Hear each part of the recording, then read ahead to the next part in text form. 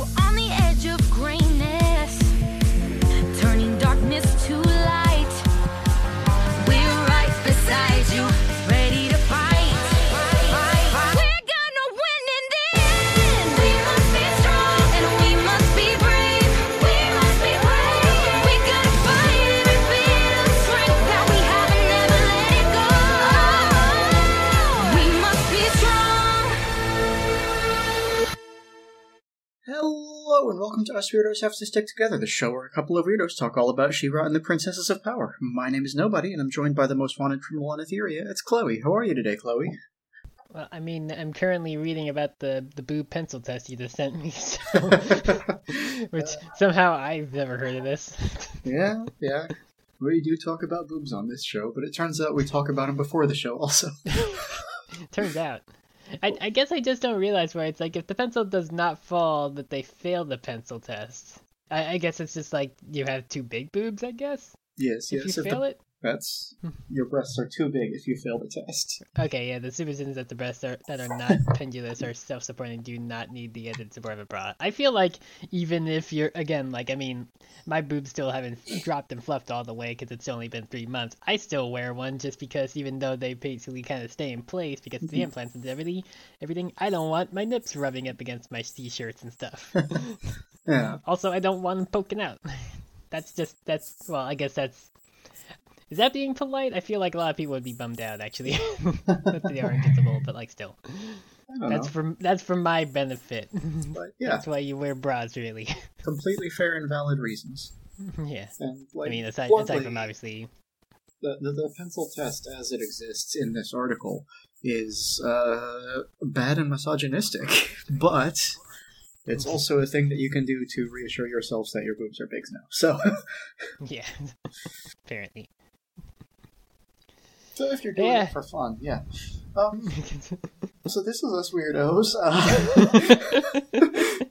Hey, I mean, the latest, well, besides, like, advertising this episode, the latest tweet I had on there was talking about how Entrapta designed herself a boob window. Yeah.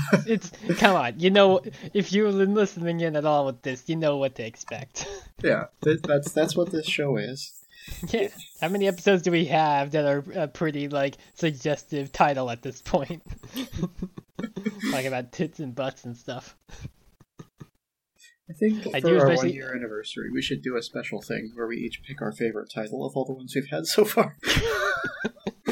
Probably wouldn't be that hard. I mean, the fact that you had to mention the whole beating the horde off that I'd said in the description of the last one, and like you're like, Chloe didn't want me to use this, but I had to mention it anyway.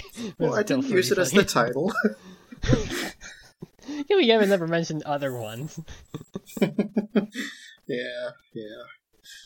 I don't know. Sneak preview for my choice. I'm pretty high up on Catra Wins the Brattiest Bottom Award. Hang on. Let me quickly boot up the site and see what there was again. Alright, I forgot. Apparently this thinks that the site is unsafe. Oh, interesting. Yeah, on my computer for some reason. While you're doing that, I was just thinking, is our intro still sufficient, do you think? Because, like, I've been saying Most Wanted Criminal on Etheria, but we're not really on Etheria anymore for the most part, huh? Yeah, no, we really have not been on Etheria for, like, the entirety of this season, really. Yeah, well, I mean, other characters have been, but the main core characters have not. Yeah, I don't know. Most Wanted Criminal in the universe? Is that going too big? Adora is pretty wanted in the universe, I would think, yeah. I don't know. I just I remember that we named one of the episodes Horse Chairs. I'm just now remembering that. That was pretty funny. Because I remember when we were having that discussion, like, how do horses sit? Yep. Oh, good times. If you can't tell, listeners, this is our clip show episode. We're just going to talk. No, we're not. No, we're not. God, I do also like the genesis of collectibles. Like, that cursed, like, collectibles possessed by the collector joke you came up with. I still think it's a good name, if nothing else. It is. It's a good joke name, yeah. But I also still like Ebony Air Juggles Hunter because I definitely don't remember why you compared that to that. I was like, she's not air juggling him.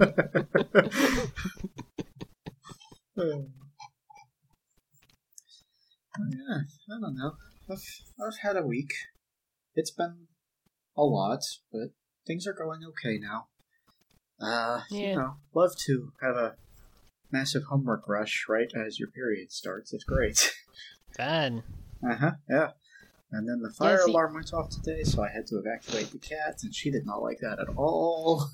Yeah.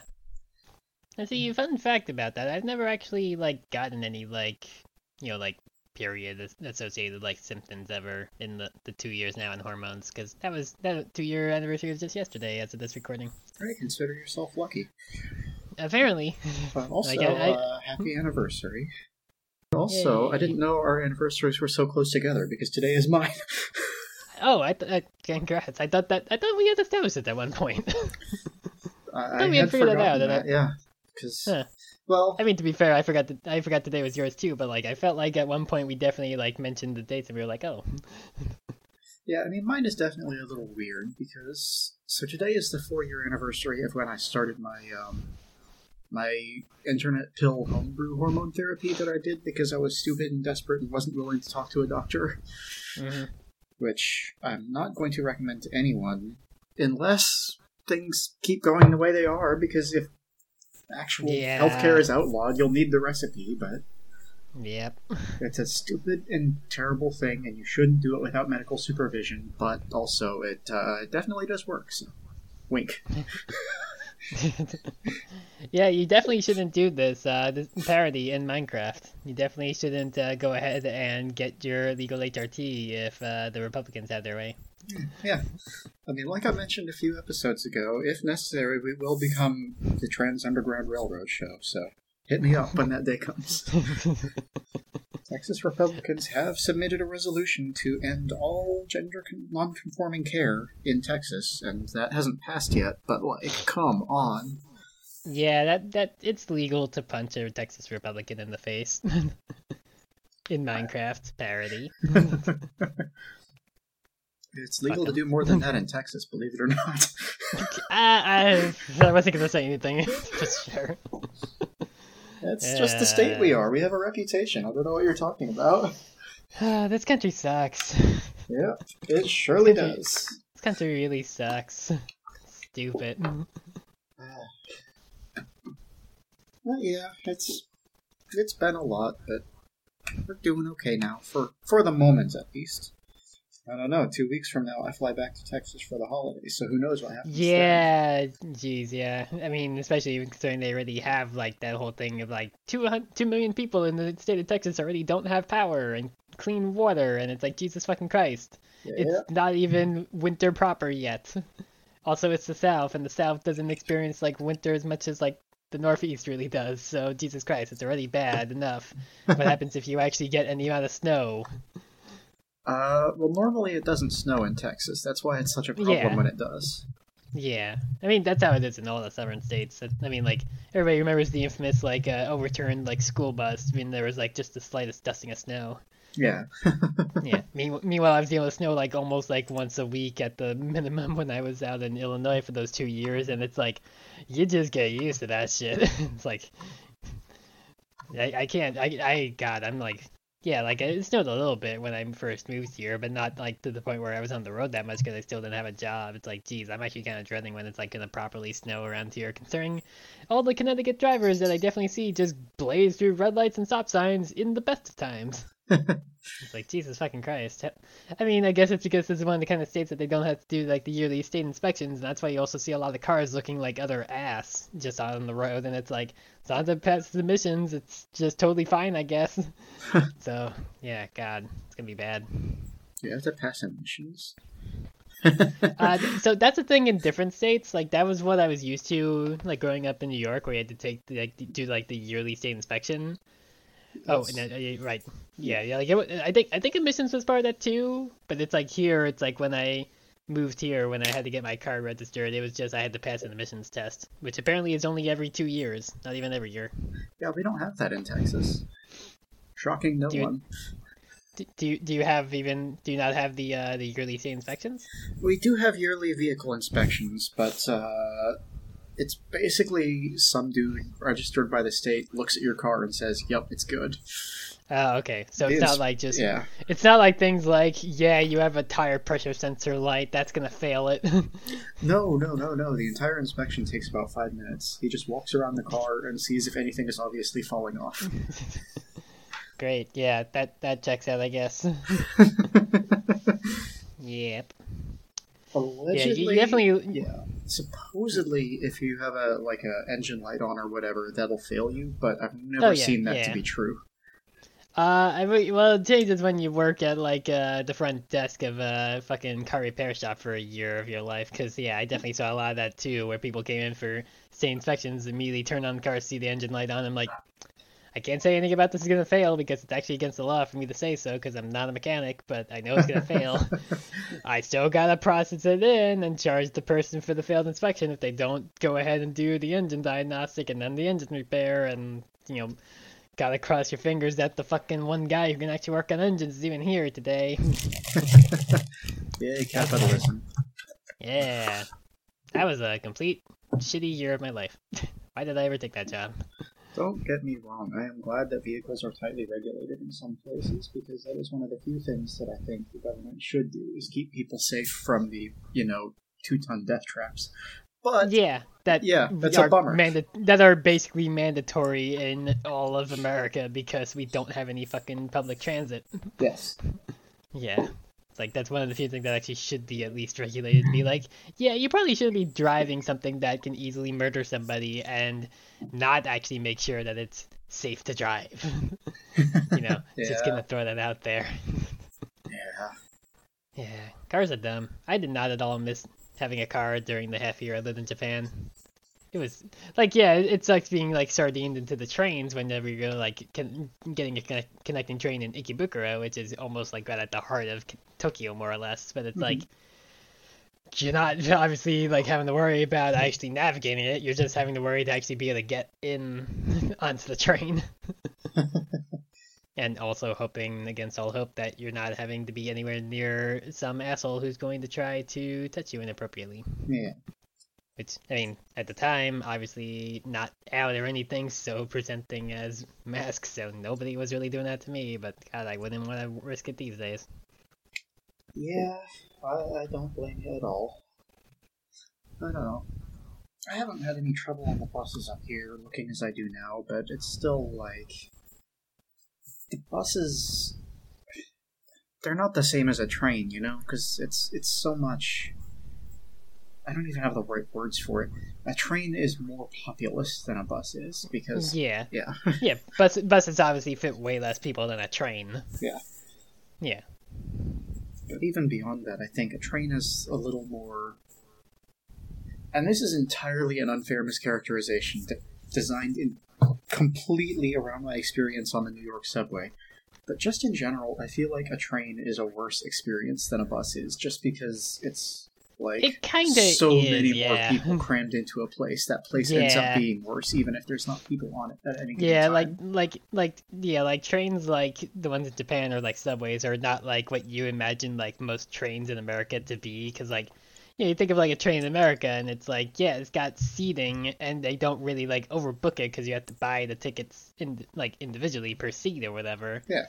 Compared to a train with turnstile or whatever, or not, I guess turnstile, the little terminal that you just use your little Suica card or whatever on. In Japan, it just accepts as many people as can be, and it's just a fucking free for all to basically get on the train once it opens because the doors are closed so quickly since the trains actually have a good schedule and show up every minute or two compared to. You miss this train, you're waiting maybe 2 hours for another one, maybe, depending at times. But it's you also are dealing with just so many people because again, you living in the greater Tokyo area, it's there's a lot of people and nobody's driving cars because why the fuck would you try to drive a car in a country that only 10% of it is actually really habitable because the rest is all mountains and shit. Yeah. Well, I guess, like... So I've only been on 2 subways, right? I've been on the New York and the Toronto subways.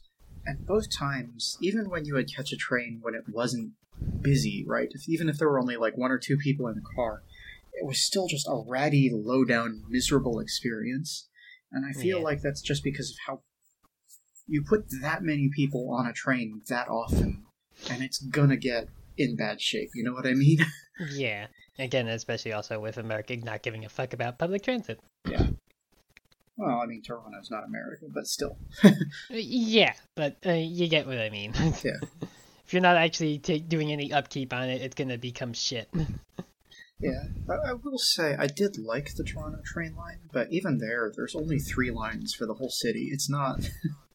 Yeah, like I definitely saw like some person like take like the whole like London Underground map and put it over, I forget what state it was, but then like they took like the equivalent of like the tram service or whatever available there was from that American city and put it over London, and it's like there's like it looks like just like a Y. It's like there's like 3 like parts of it compared to the snaking pathway of the London Underground, and it's like, yep, that's just what America is. We don't care about having any option besides having to have a car. Yeah. Hell's country. Oh, I'm sorry. 4 lines in Toronto. They added another one since I was there. Hooray! Good for you, Toronto. Yeah, nah, it sucks. It sucks that everybody basically has to have a car, and it sucks that they pollute a lot. Yep. I mean, part of like when I was originally moving out of the South, I was looking at like trying to move to Boston and hoping that I could find a place there with people that were looking for somebody. Because, like, honestly, it was a case of, like, yeah, if I could have lived there or someplace like that, I would have absolutely sold my car and just taken public transit, because, like, a place like Boston actually at least has something. Hartford, Connecticut doesn't. Definitely not. Yeah, I guess transit is bad. No, yeah. American transit is bad because, again, it's car or nothing, basically. Yeah. Well, and also, again, America is too fucking big. Like, it could take you, like, 4 or 5 hours to just get through one state. That's it? In some cases. I mean, like, I mostly am thinking of, like, when I drove out to Illinois originally when I was moving there, that's, like, a 12-hour drive, all of a sudden told. A third of that is just getting from, like, where the house in Pennsylvania was and getting like to the western border of Pennsylvania. That was a whole third of the trip, just getting out of that one state. Yeah, ultimately, at least there were trees. Yeah, like at least there were trees to look at in there. Like once you get out of Pennsylvania and get to Ohio, it's just all like basically just wasteland, because that's just what like basically the middle of America is. Yeah, don't mind me. I'm just being Texan. It's. Let's see. By car. Yeah. I mean, Texas is again like one of the.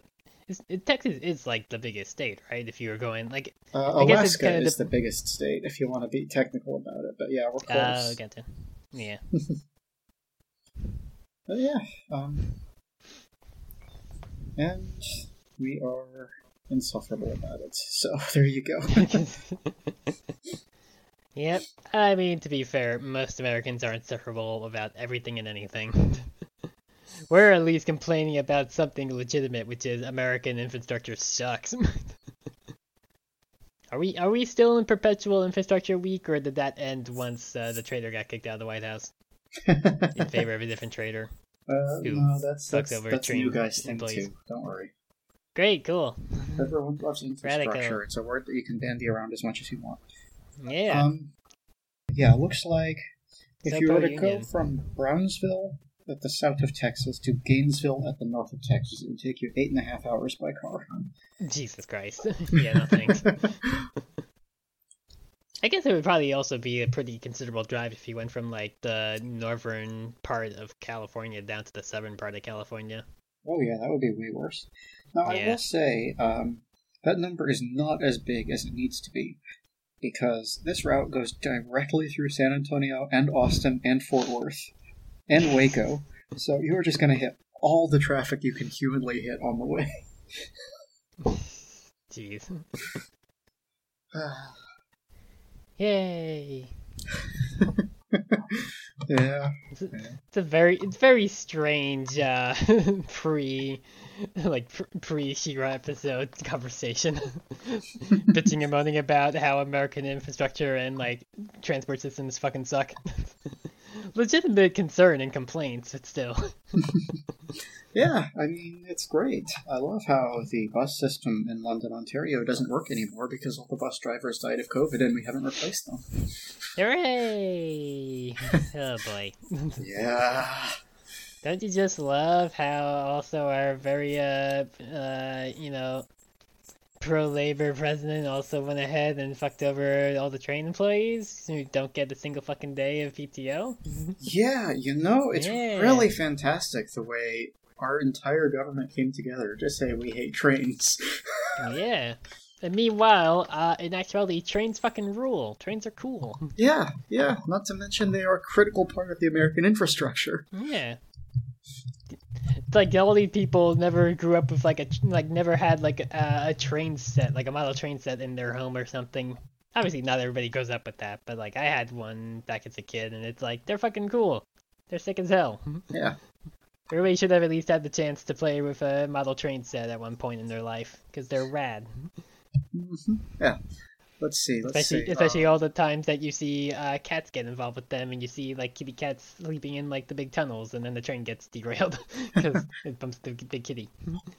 Hey, check this out. As of 2018, 30% of U.S. freight movement was by train. And these are the guys that our government just said, you don't get any sick days. Yep, sure did. So what I'm saying is, go illegal rail strike. I love it. I love to see it. Yep. I'm very sorry for everyone who will be impacted by the illegal rail strike, because that's going to suck big time. Yep, but it's mandatory. I wish all railroad employees a very happy illegal rail strike. Yes, indeed. To use the Bugs Bunny meme template, I believe it is.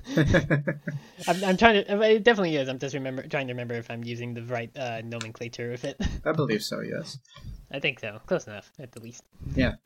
U.S. railroads deliver approximately 61 tons of goods per American citizen every year. Come on, give them sick days. Yeah, they deserve to be able to take PTO, you assholes. Everyone does, but... Speaking of, I deserve that PTO, but I'm a contract employee, so fuck me, I guess. I don't even get paid holidays. Yay! I've been there for almost 6 months now, and they're just like, fuck Chloe, I guess. You should unionize the mailroom.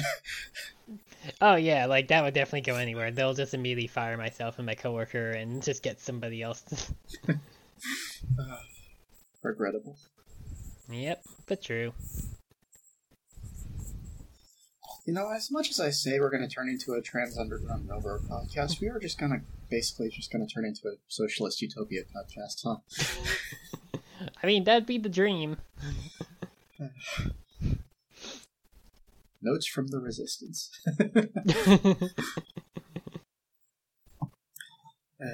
Alright, well, speaking of the Resistance, shall we get into our little rebellion today? Yeah, we should probably talk about how the Resistance just shoots itself entirely in the fucking foot, like, twice, shouldn't we, huh? Yeah, maybe a little. They're kind of dumb in this episode, not gonna lie. Yeah. Episodes, rather. Sorry, let me correct myself. They're dumb in both these episodes. It's kind of shocking how...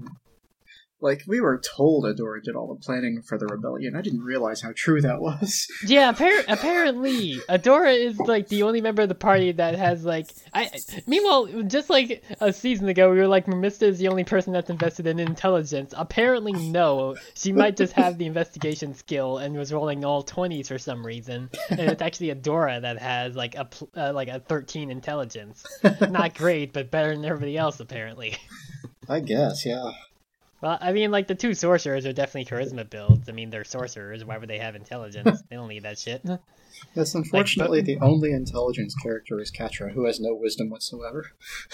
Well, Entrapta has intelligence at the least, but she's Entrapta is not a D&D character. She's a hero character. She basically has she has only kind of averagey intelligence. She just put all her points into intelligence skills, and only a few. She has electronics and mechanics, and she built knowledge skill first one's tech, but that's really it. She just invested heavily in those so she can always succeed at them. But every other intelligence skill she's bad at. And Bo is also he's only got a 12 intelligence because again he started as fighter and then he decided to start dipping in some artificer stuff. Maybe he only took artificer initiate or something. Yeah, that seems more likely, honestly. Yeah. Yeah, no, none of them are smart. All dumb. So this is Season 5, Episode 6, Taking Control. And we open in media res with Darla just sort of spinning helplessly through space as alarms go off. Darla is the ship, in case y'all forgot. Since I also had forgotten this, I actually looked it up. She is just also voiced by Mara's voice actress. Just to confirm. Cool, I had no idea. I was when I was here watching the episodes, I was like, Darla's voice sounds different enough, but it's just they basically just put a filter on Mara's voice actress. Okay. So it's not a different voice actor I need to cover or anything. Nice. Well, I I'm sorry you don't get to cover a new voice actor, but I do technically. There's one in a sense, maybe. Not really, but yes, but also no. Yeah. Okay. It's one of those. I get it. Yeah. It's technically a different person, but it's also not that person. I wonder what that could mean. Yeah. Yeah. I guess even though their propulsors are just all over the place, the onboard gravity is working because Entrapta is just running all over the place fixing stuff, so that's nice at least. Bo is ineffectively trying to steer the ship, and Rong Hordak is here also, just sort of acting as Entrapta's third set of hands, since, she's already got two. And why did they call him Rong Hordak? They call him that all the time. Even the credits calls him Rong Hordak. That's his name. It just feels rude. Also, he also didn't like having a name. Or was that the other one? That was the other one. That was Hordak. Yeah, that was regular Hordak. That was proper Hordak, yeah, because Catcher called him Hordak, and he's like, I feel dirty, brother. And it's this guy is just okay with it, apparently, because he just cares, he just likes serving Horde Prime, I guess. Yeah. Rong Hordak is something. That's the best I can say. The thing is that, he shouldn't be called Rong Hordak. Give him a name. That is his name. Don't give him a better name. It doesn't sound so derogatory. She said to nobody. Fair. But yeah, fair. He didn't choose his own name, so... No. Yeah, basically, since Bo messed up his brain last episode, they're just kind of assuming that he's harmless, and they brought him along with them, which, my dude, Prime is a hive mind. You cannot just assume you are safe. Mm-hmm. But, fuck it, I guess. Yeah. You have, maybe 30 guys in your whole rebellion. You cannot be doing this stuff. Yeah, well, now it's 10 after next episode.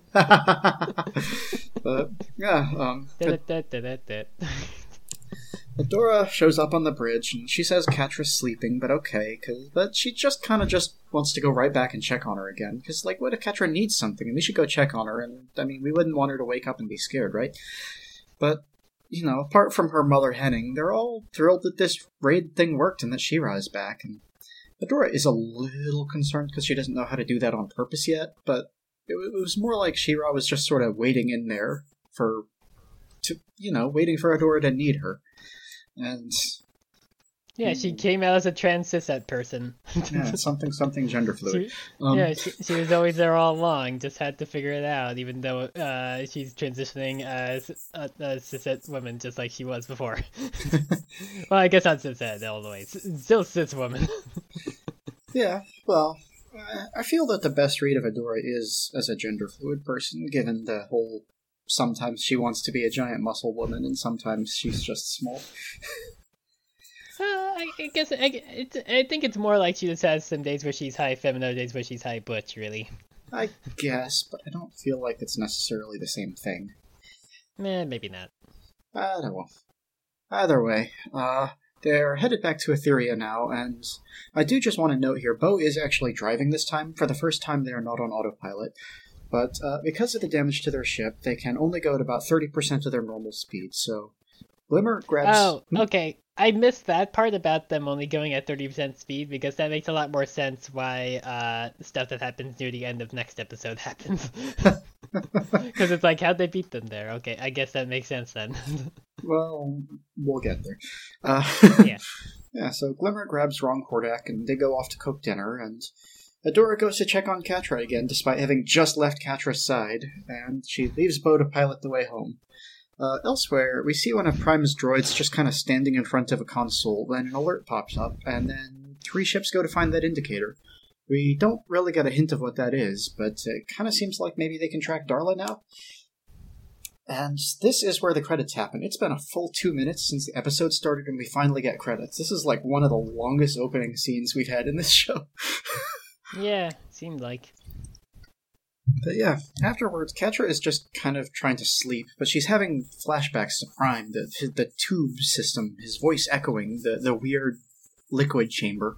And then Adora just kind of comes into the room to visit her and sits on the bed with her and see how she's doing. And I just, they put Catra on a bare mattress. No sheets, no blanket, no mattress cover, Yep. nothing. Mm-hmm. Not even pajamas. She's Not even there in her pajamas. underwear. Sports bra and boxers. Yep. Traditional lesbian attire. I mean, yes, but still, give her a blanket at the least. Or like a robe or something. I get obviously they don't have a lot of stuff on the ship. They definitely have at least enough food and stuff, but like, bring something. Yeah. Some changes of clothes, baby. Put her in a bed with sheets. Or that, yeah, just do that. Just give her a fucking blanket.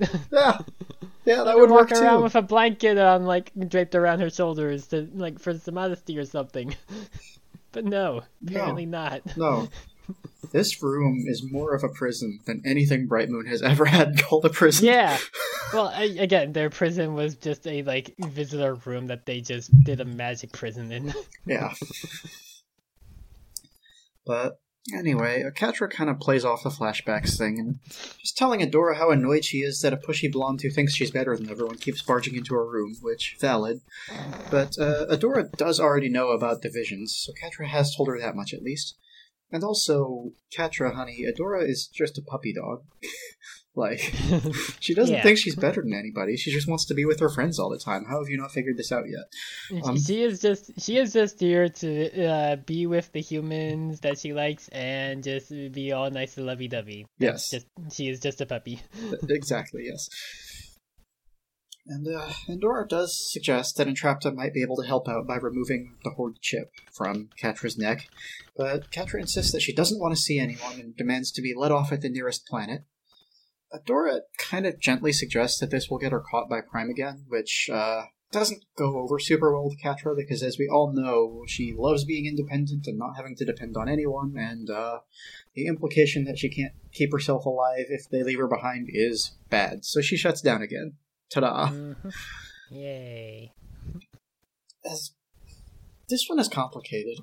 Normally I say when Adora does things like this, she's just wrong, but I kind of think she needed it this time. This is an important thing for her to say now. 10 episodes ago, this would have been a disaster. Yeah.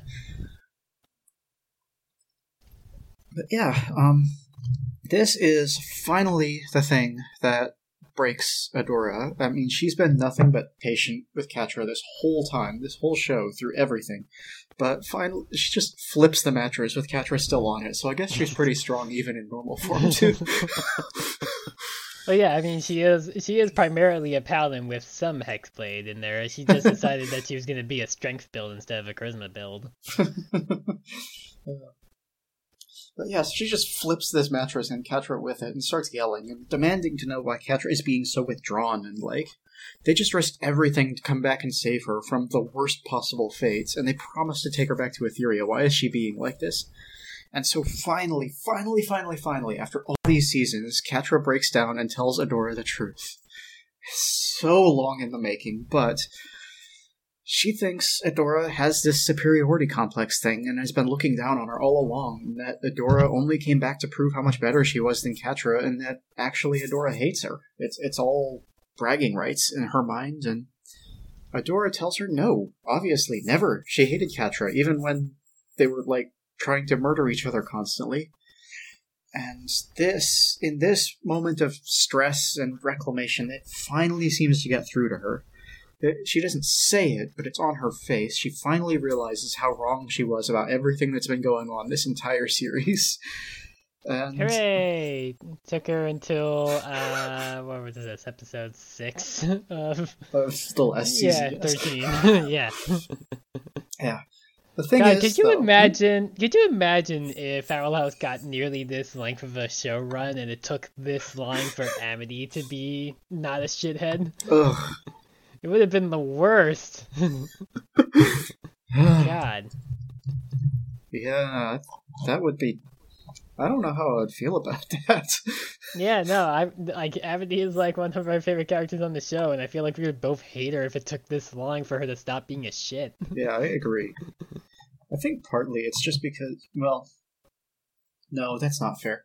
If the Owl House was this long, and if Amity was that awful, I feel like they would do a good job of portraying it, if that makes sense. Like, even in the, Lost in Language, she's still kind of an insufferable brat, but we get a lot of reasons why, you know? Mm-hmm. So Yeah. I think we would at least have sympathy for her. But, yeah, Catra's whole journey, they've been showing us how she's been breaking down this whole time, so it's understandable in a way, if that makes sense. Not good, but understandable. Yeah. So we might not hate Amity as much as we suspect we might, but she definitely wouldn't be the best. Nah. Yeah. So, yeah, despite Catra having this sudden realization and it being written all over her face, Adora does not have enough ability to read expressions to get this, and she leaves calling herself an idiot for thinking their relationship could be any different. Good job, you broke your girlfriend. Yay. Yeah, so we cut back to Etheria, where Swifty is telling anyone and everyone that he felt She-Ra out in space, and she's back now. But no one is really listening. Because we have to start a B-plot that does not matter. And so it has no attention. It matters in, the last, 5 seconds, because it sets up the next episode stuff. Okay, yes. Technically, the B-plot matters. True. But... For the most part, no. Yes, this episode does not treat it like it matters. It's clear that they do not care what this is until the end. All the scenes in B-plot are only here to get us to that last scene. They didn't... Maybe they should have, sped up them getting back to Etheria, a lot. Maybe we shouldn't have been, them being in space since episode 3, really at the end of episode 2 when they launched, and it's they're spoilers, I guess, for the next episode. They are still in space at the end of episode 7. They have been in space for most of this season. Almost all of it.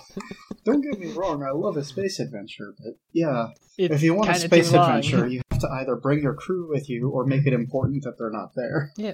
That's why, again, they don't know that the princes wouldn't be able to use their magic off-world. They should have brought, a lot of them. And then we wouldn't have them being fucking dumbasses on Etheria and getting themselves got. Yeah. So basically this side plot is that Frosta is in a bad mood for some reason. We never get a clearly defined reason as to why, but it's 10. sort of implied that it's because of the war and she's a kid. But that's the closest we get. In order to try and cheer her up, Netossa and Spinnerella are playing a made-up sport called Ice Ball. And, it's not going very well. Micah tries to kind of barge in on this, but he makes the mistake of calling Frost a kiddo, which she does not like, and she storms off with the ice ball. And in conversation with Netossa and Spinnerella, Micah admits that he's worried that kids won't like him, and specifically that Glimmer won't like him when she gets back, which is a reasonable concern. You haven't seen your daughter for, 16 years? It's... yeah.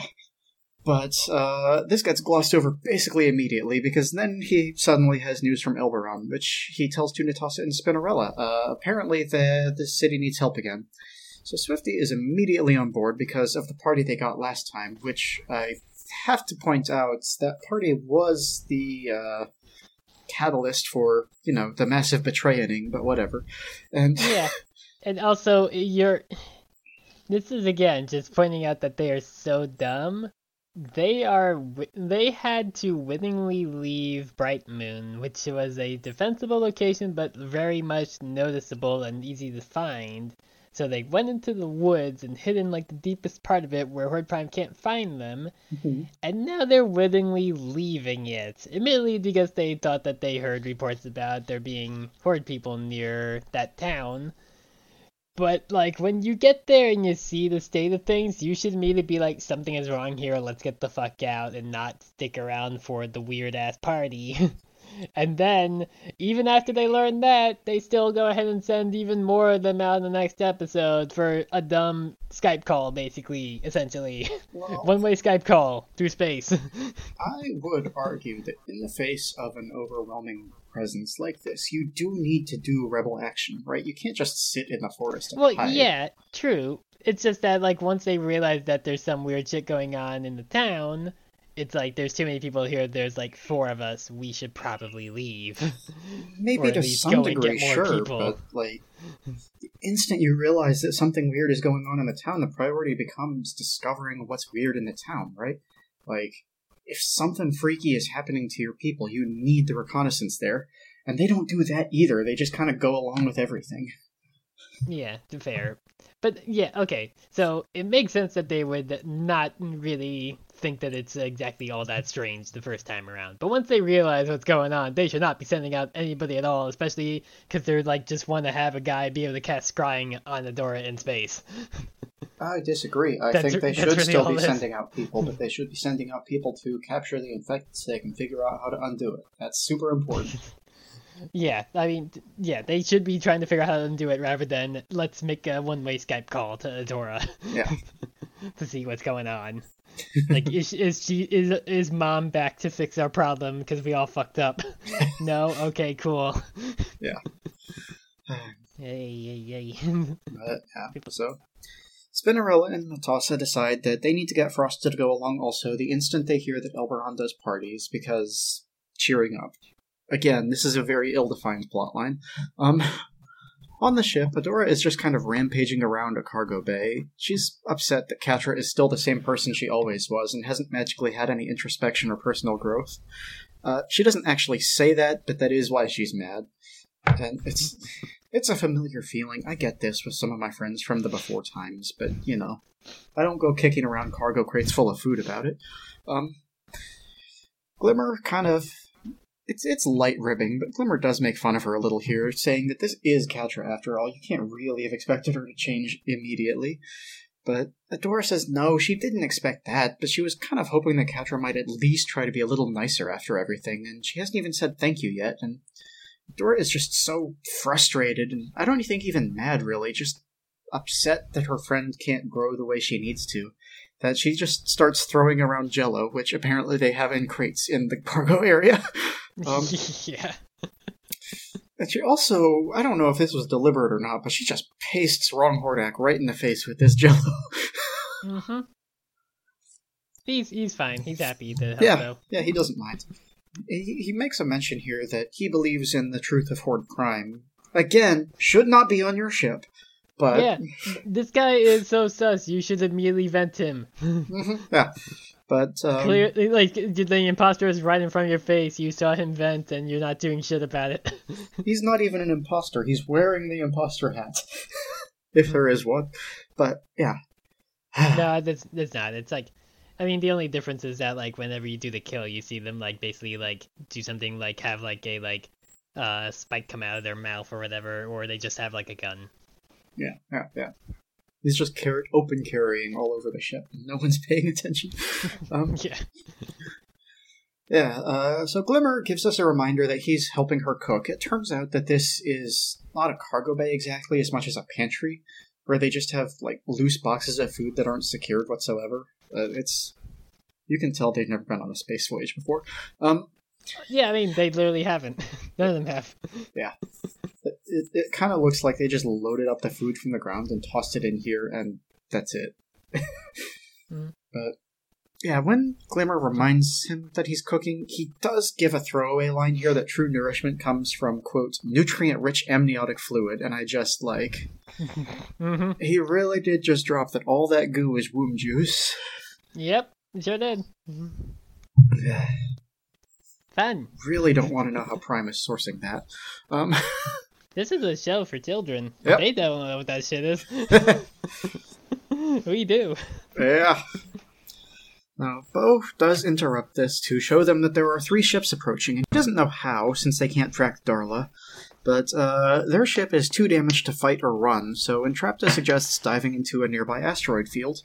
Bo is super against this on account of how the ship is already damaged, but they don't really have any other options, so...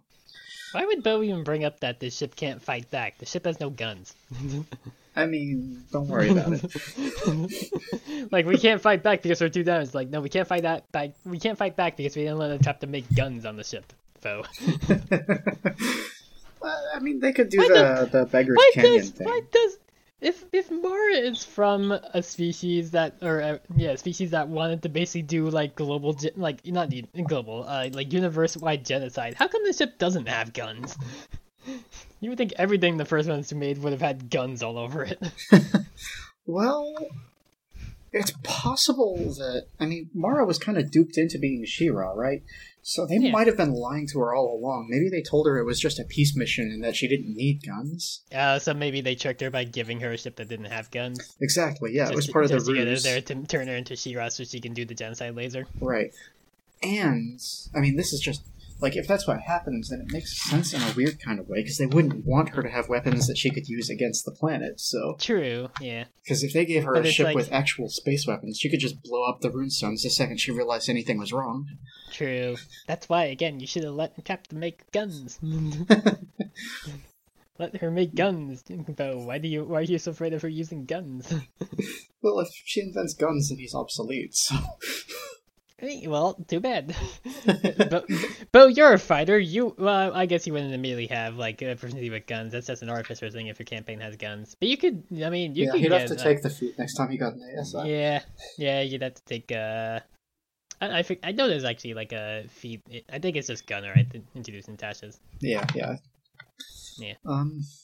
think it's a half feat. I think it gives you +1 dex at least. Something like that. For some reason, this time, like, it hasn't been doing this before. Normally when he sits in the pilot chair, it's just like a glowy console in front of him. But this time it sort of bubbles around him. It's like a 360-degree steering pod. It kind of reminds me of the gun turrets on the Millennium Falcon. But yeah, exactly. Yeah, pretty much, yeah. Just fully that. Yeah, I mean, so you would think that if they could do that, that would be standard while piloting, since space doesn't exist on a single axis, but no. Back on Etheria, Spinny, Nettie, Swifty, Micah, and Frosta are hiking to Elberon. Frosta is kind of having trouble keeping up because her legs are short, because she is a child and everyone else here is an adult or a horse. And yeah, why not have her just ride the horse? I know, right? So Mike, there's been like 2 times that anybody's ever ridden Swiftwind at all in this show. It was like the end of season 1, and then that time when Adora rode him because they were fixing the tower in like season 2 or whatever. Like those are like the only times anybody's ever actually used Swiftwind as I don't want to say a vehicle, but a mode of transportation. I think it's happened casually a couple times, but it's so rare that it's like not something we would ever point out, you know? Has he just like built up a complex about not letting people ride on him or something that we just didn't see? I mean, he is pretty against horses being used as animals of labor. And yet he's agreed to it early on, but I guess since then he's like, wait, that would apply to me too. Fuck you. Yes, I will help your rebellion, sure thing, and no one's allowed to ride on my back unless you pay me. What would Swiftwind use money for?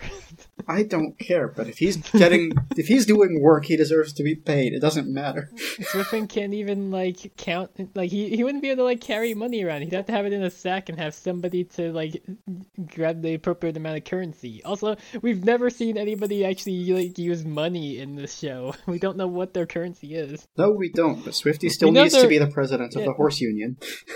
We know there is a currency because like Double Trouble is getting paid, but like we don't know if that's the same currency as all of Etheria uses, or if that's just horde bucks. Yeah, well, I mean, we know that It's like itchy and scratchy money, can't use anywhere else. well, I mean, assumedly most countries would not accept prime bucks, but we do know for a fact that Double Trouble betrayed the Horde because Glimmer was paying them more, so whatever Bright Moon has. But also it seems like not based on next episode. Like, one of my notes here from this episode is, hey, where the hell is Double Trouble in all this? Because I just realized we haven't seen Double Trouble at all this season. Turns out I was one episode off, spoilers, but like... They apparently aren't being like working for Glimmer because they're just they fucked off apparently. I guess like they did the one job for Glimmer and then they were done. Glimmer went to space. I think their payment was like I think it was literally do this and I'll let you out. I don't think it was even do this and I'll pay you. I think it's do this and you can just leave. I don't even think it was a payment involved. It's just Double Trouble wanted their freedom instead, and they've just been fucking about pretending to be another person. Yeah. Yeah. All right. Well, back to the horse union. Also, it would be Horde dollars, obviously. Just. Oh yes, naturally. Yeah.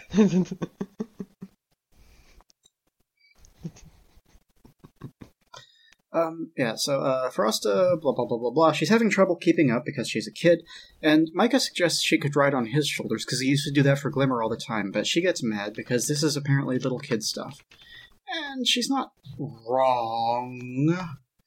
It's like, you know, she's kind of a big kid for that, but whatever.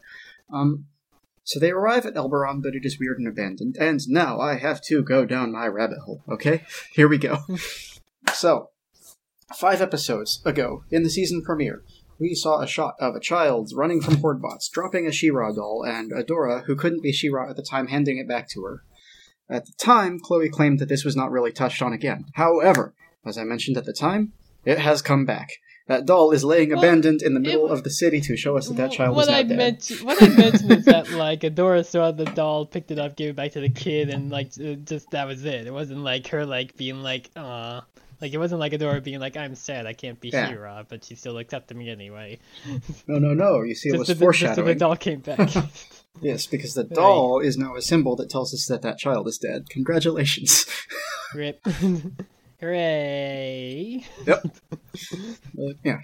So the main hall of the city opens up, and some Elberonians come out to greet the rebels, and they seem kind of weird, but they insist there's no danger or horde drones, and that they must have been, like, misinformed, and, you know, maybe the heroes should just come for dinner. They must have had a long trip.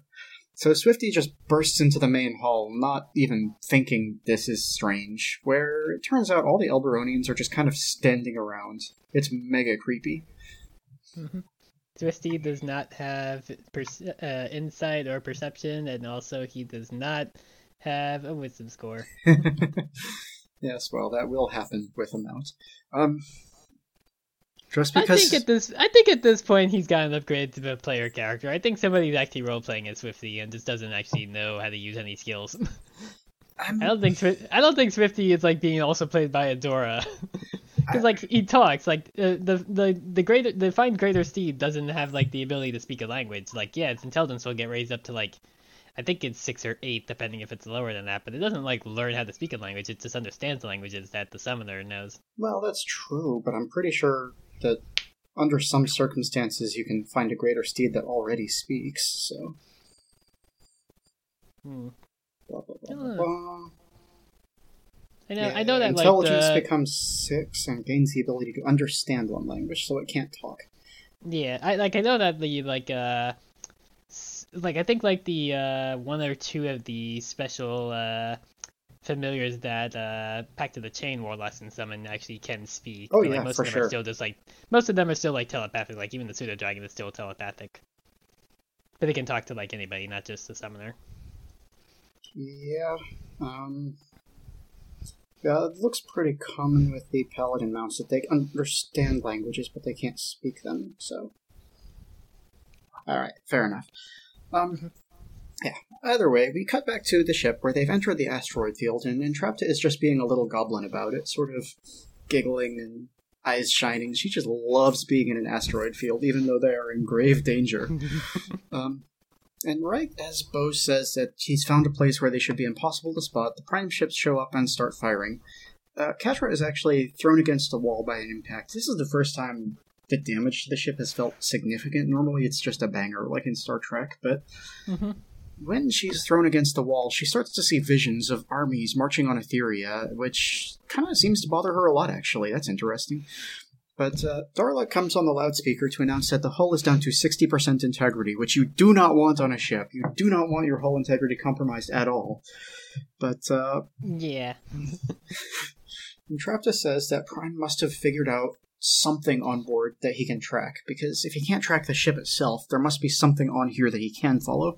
And this is where Adora realizes that Catra's brain chip is leading Prime right to them, which...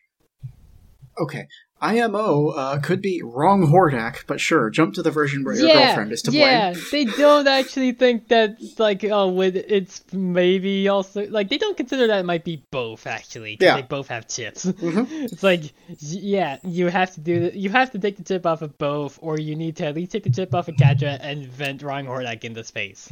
Like, that's just the reality of the situation. Like, why, it's like, Catra at this point has told them before that they have like a hive mind of sorts. Like she straight up uses the term hive mind like, multiple times, and it's like you don't bring a person that's part of the hive mind onto the ship. Yeah. If you're not gonna do anything about making sure he ain't connected to the hive mind, you gotta vent this fucker. But no, we can't actually murder anybody in this show, even though, it's bots, I guess, that Adora murders later when she jumps out into space after them, but it's like, that's not people. Yeah, that's why there's no clones on those ships. Yeah, exactly, that's why it's robots. But yeah, I don't know if this is just the repetitive trauma talking or what, but Adora immediately jumps to the assumption that her girlfriend is to blame, because, let's face it, Catra has been to blame every other time, so... Also fair. It's a fair assumption considering that Catra's usually been behind everything. Yes. So she grabs Entrapta and drags her off to go see Catra, and we cut back to Elberon, where the Elberonians they provide the rebellion crew with just sort of bowls of grey mush, and the rest of them stand around creepily, the same way that they have been all episode. And Swifty finally comments on how weird this is, while Natasha slips away to find Spinnerella. She was elsewhere in the crowd, and she says that something kind of weird happened, but before this can be discussed further, the other rebels approach, telling them that it is time to leave. But the instant they mention that, the Elberonians lock the doors, because, it's dark out, and you wouldn't want to be traveling while it's dark, and also the guest of honor isn't here yet. You can't leave without saying hi to Horde Prime, come on. It's just bad manners. Yep. Back and off. then, of course, yep, Yeah. they obviously didn't expect that this was going to be any bit sus for some reason. Yeah. Well, again, in this episode, I'm pretty okay with the way they act. Yeah, again, they don't know about the chips. Even Yeah. though it's still very weird that these people are acting very differently compared to when Swifty himself directly saw them last time. Yeah. It's they obviously don't know about the mind control chips, but you would still probably be a little bit suspicious. Yeah, because...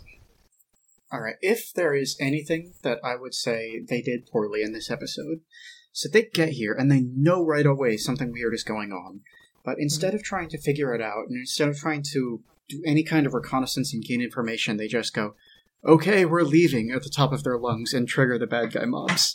Yeah. They could have, They don't try to, looked at cause these a people's distraction. necks to see the weird glowing chips on them. Yeah. They don't try to cause a distraction so some of them can sneak out or anything. Yeah. It's like, nope. Just gonna accept it at face value, and oh no, they're bad. What a shock. Oh boy, this village is super weird. I guess we'll just ignore this plot point and continue the main quest. Is that okay, GM? I mean, sure, if that's what you guys want to do. And the GM's like, fuck, how do I rail them into actually seeing this plot? Fuck, shit. I didn't prepare anything else today. Fucking mind control chips. Yeah, let's go with that. Fuck it. Yep. Somehow they're all chipped. Fuck it. They're not fighters. It's easy for them to have gotten chipped. Yeah. So yeah, back on the ship, Adora barges into Catra's room again with Entrapta in tow, and Catra freaks out big time when Entrapta shows up. She's like back up against the wall. This is full-on panic attack. And like, we've talked about some bad takes by Adora and others, but this is like really bad IMO. Because Adora has unilaterally decided that Entrapta is going to do surgery on Catra without her consent. Mm-hmm. Did you also watch the 2020 Star Trek Odyssey? Just gotta ask. Yeah. This is just entirely Gunny being like, come on, let's do brain surgery on Skip. Yeah, this will be cool. This will be fine. And like Zach just being like, sure. Just having a dumb smile on his face. The thing is, Entrapta's not even really into it at this point. Adora's just yelling that she's gonna do it. Yeah, I mean, but Adora is like very much like doing like the Gunny thing of like, let's do it, come on. It's like, what is it, a DC-30 master check? We got this. Can't fucking lie to save my ass and like win at cards or anything like that, but sure, we can do brain surgery untrained on this guy. That fucking campaign. How did all of them not die at one point or another? Yeah. The dumbest people imaginable, yet they were actually like some of their strongest player characters ever. Yeah, so I don't know. I know that this is a big deal and they need to deal with it, but like, I just really, really am grossed out by this, non-consensual surgery we're talking about. It doesn't read as good. Like, alright, yes, it was done to her once already, that's why she got in the hive mind. That doesn't give you permission to do it again. Yeah.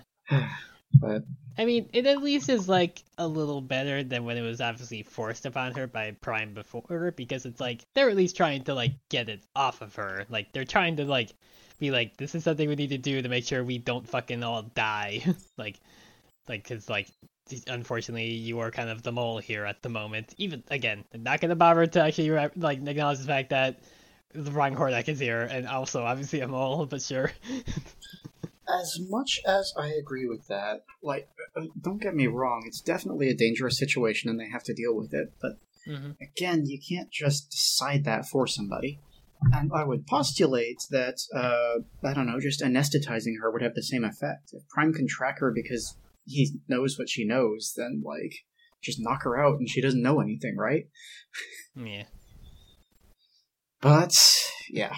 So, I mean, it doesn't super matter, though, because Catra is not that upset at all by Adora's decision that she's going to have brain surgery. What she's upset about is that Entrapta is the one who's going to do it. Yeah, I mean, it's just because it's largely because, the last time she saw Entrapta, she kind of, like, shocked her and trapped her on a death island. Yeah. So, yeah. Something about Entrapta herself, it's just the fact that she's obviously feeling guilty and doesn't want to admit it. Yeah, well, I mean, Catra, she basically thinks she's going to mysteriously die on the table, you know what I mean? Hand slipped, Adora, sorry, somehow I ended up with the scalpel in her brain instead of in the neck, weird. Yeah. Oh well, that's what you get when you have somebody that's not a trained brain surgeon do this. Yeah. But, of course, Entrapta doesn't think like that at all.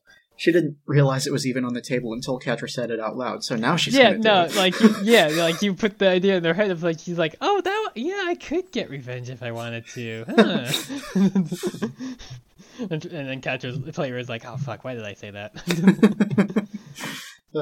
This is the most dysfunctional D&D group ever of any sort, considering they think they're just gonna murder each other at times. Yeah, Well, okay, so if we're treating this as a D&D group, how do you think this goes? Is Katra a GM PC, or is she a player who has just been on the GM side this entire time? I feel like she might have been a GM character, and when Katra was saved by them, they were like, "Hey, I have another person here who's interested in playing. I'm gonna have them take over Katra, if that's cool with y'all." And that player might just be like, "What? You're gonna kill me by doing brain surgery on me? What? Just got here." Well, maybe. I don't know. They'd have to give a player a heck of a briefing to bring a new person in to play an established character true, at yeah. this point in the campaign. It might just be the GM character, yeah. Yeah, so I mean, I've definitely heard of campaigns where there are players who are on the GM side, so to speak, and are villains, but yeah. That's kind of what happened in a one shot we did once, where one of the players actually sided with the asshole in the end, so we had to also kill them. And it's well, you made the wrong choice here. You're a rogue, and we're a group of 40 people. Yeah, he definitely died. Yeah, it might. I tell you what it is that Katra is again, to use a hero analogy here. Adora has a rivalry as one of her complications with Katra, so it's they definitely at times have she's lessened the points in it, so it's gone from they want to that Katra basically wants to kill her, and now it's more just Katra just wants to outdo her. So it's she's paid off a little bit of it to decrease the cost of the severity of the complication. But it's it's definitely a case of she is a rival. She is an NPC character controlled by the GM. Although you actually can make rivalries with other player characters as part of your character creation. Oh, that might be an option then. Yeah, potentially. Yeah. It might just be that, yeah, it's they are player characters, one of them's just been on the GM side for so long, and now she's here, but the rivalry is still unresolved because neither of them paid it off entirely to have a different complication. Right. And then they're well, you want me to do this, then I still have a rivalry for you, so I have to say, even though I, as the character, want to say yes, I, in character, have to say no, fuck you, because we have a rivalry. You know what? This might be throwing a wrench in the works. I think at this point, Katra has paid off her rivalry, and Adora hasn't yet. Yeah, that's actually might be it, yeah. Adora's character is I just need 2 more points. Once we're done with this session, I can finally get rid of it. We've been getting 2 XP per session every session, and I'm just, it's a 20-point complication. I've got 18 points saved up. I'm gonna get rid of it. Jesus Christ. I had to spend my points on getting more OCV earlier, so I could do better with my sword. I needed to buy my transformation back. Yeah, actually that was it. Yeah, she had to change her transformation entirely to have her second form available, because before it had a limitation of only one form. She had to buy that off so this way she could turn into a different form. I like how much you've actually kind of picked up on how Hero works, even though you've never played Hero or even looked at the rulebook.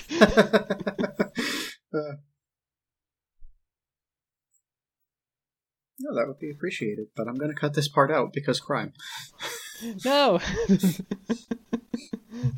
I'm not gonna... Okay, that part, not the whole thing, not the whole conversation. Yes, I'm not gonna air you saying you're going to do a crime. Come on. If we're gonna be a Trans Underground Railroad podcast in the hellscape future of America, we kind of have to do crimes on there, don't we? I mean, yes, but that is different. That is us telling people how to do crimes, not saying we're going to. Fair. You know, listener, you could do these things to make a bomb. We're not saying you should, but I mean, this is how you would make a bomb. Okay, well, parts of this have to stay in now because it's time for story time. Fun. Yours truly has always been a little bit of a weird hellion who decided that they were an anarchist at age 15, despite not really having any political background for that. Hooray. To that end, at age 17-ish, I got a copy of the Anarchist's Cookbook and built a bomb. As did you, yeah. That's it. Okay, I always wondered about that. Does the Anarchist's Cookbook actually have the proper instructions on how to build a bomb? There are multiple bomb recipes in that book. Huh! Okay, I kind of would expect that they wouldn't actually be able to sell a book that teaches you how to build a bomb. Yeah, no, I mean, there's definitely, it's got a recipe for napalm in there. Oh, fun. Huh. So now the question is, what happened to that bomb that you made?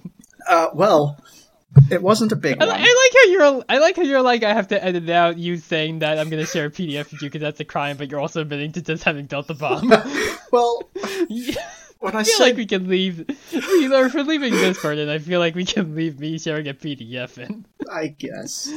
The thing is that I call it a bomb. It's not really. It's more like a firework, is the thing. It still exploded in some manner, right? It did not. That's the climax of the story. Oh, Despite bummer. following the Boo. directions in the book to a T, it does not explode. It just wound up being a mass of theoretically combustible material packed into a tennis ball. The end. Wait, you use a tennis ball for it? For the shell, yeah. Huh. I guess I wouldn't expect that to be like the casing, more or less. Yeah, well, I mean, the idea is, with this book, to be able to use cheap and available stuff, right? So, since a tennis ball I is guess, small, yeah. once you slice it open, you can just stuff things in there. But Yeah, I guess for some reason I was thinking along the lines of like something the size of like a like an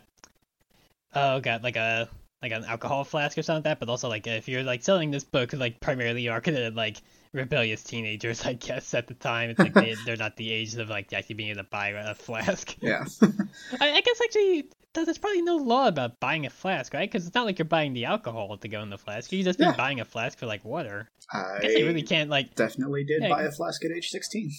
Yeah, I guess you really can't stop a kid from doing that because it's not alcohol. It's Yeah. like it has the implication that it would have alcohol in it if you have a flask around with you, but like Mm-hmm. there's no guarantee it actually would be alcohol, I guess. Yes, indeed. I used to carry mine full of lemonade. Hell yeah. But yeah, Like- so the bomb story, essentially, way, way, way back in the day, I used to have a YouTube channel. Don't look it up. I don't want you to see it. But the thought was, if I could get a basis on bomb making, then we could do some really cool special effects for our videos. Yeah, you know, definitely, definitely all in the up and up. Officer, I swear, I was just making a bomb for special effects for my YouTube channel, Yeah, you know. not to do with terrorism. It's fine, you know, you don't need a permit to detonate for videos.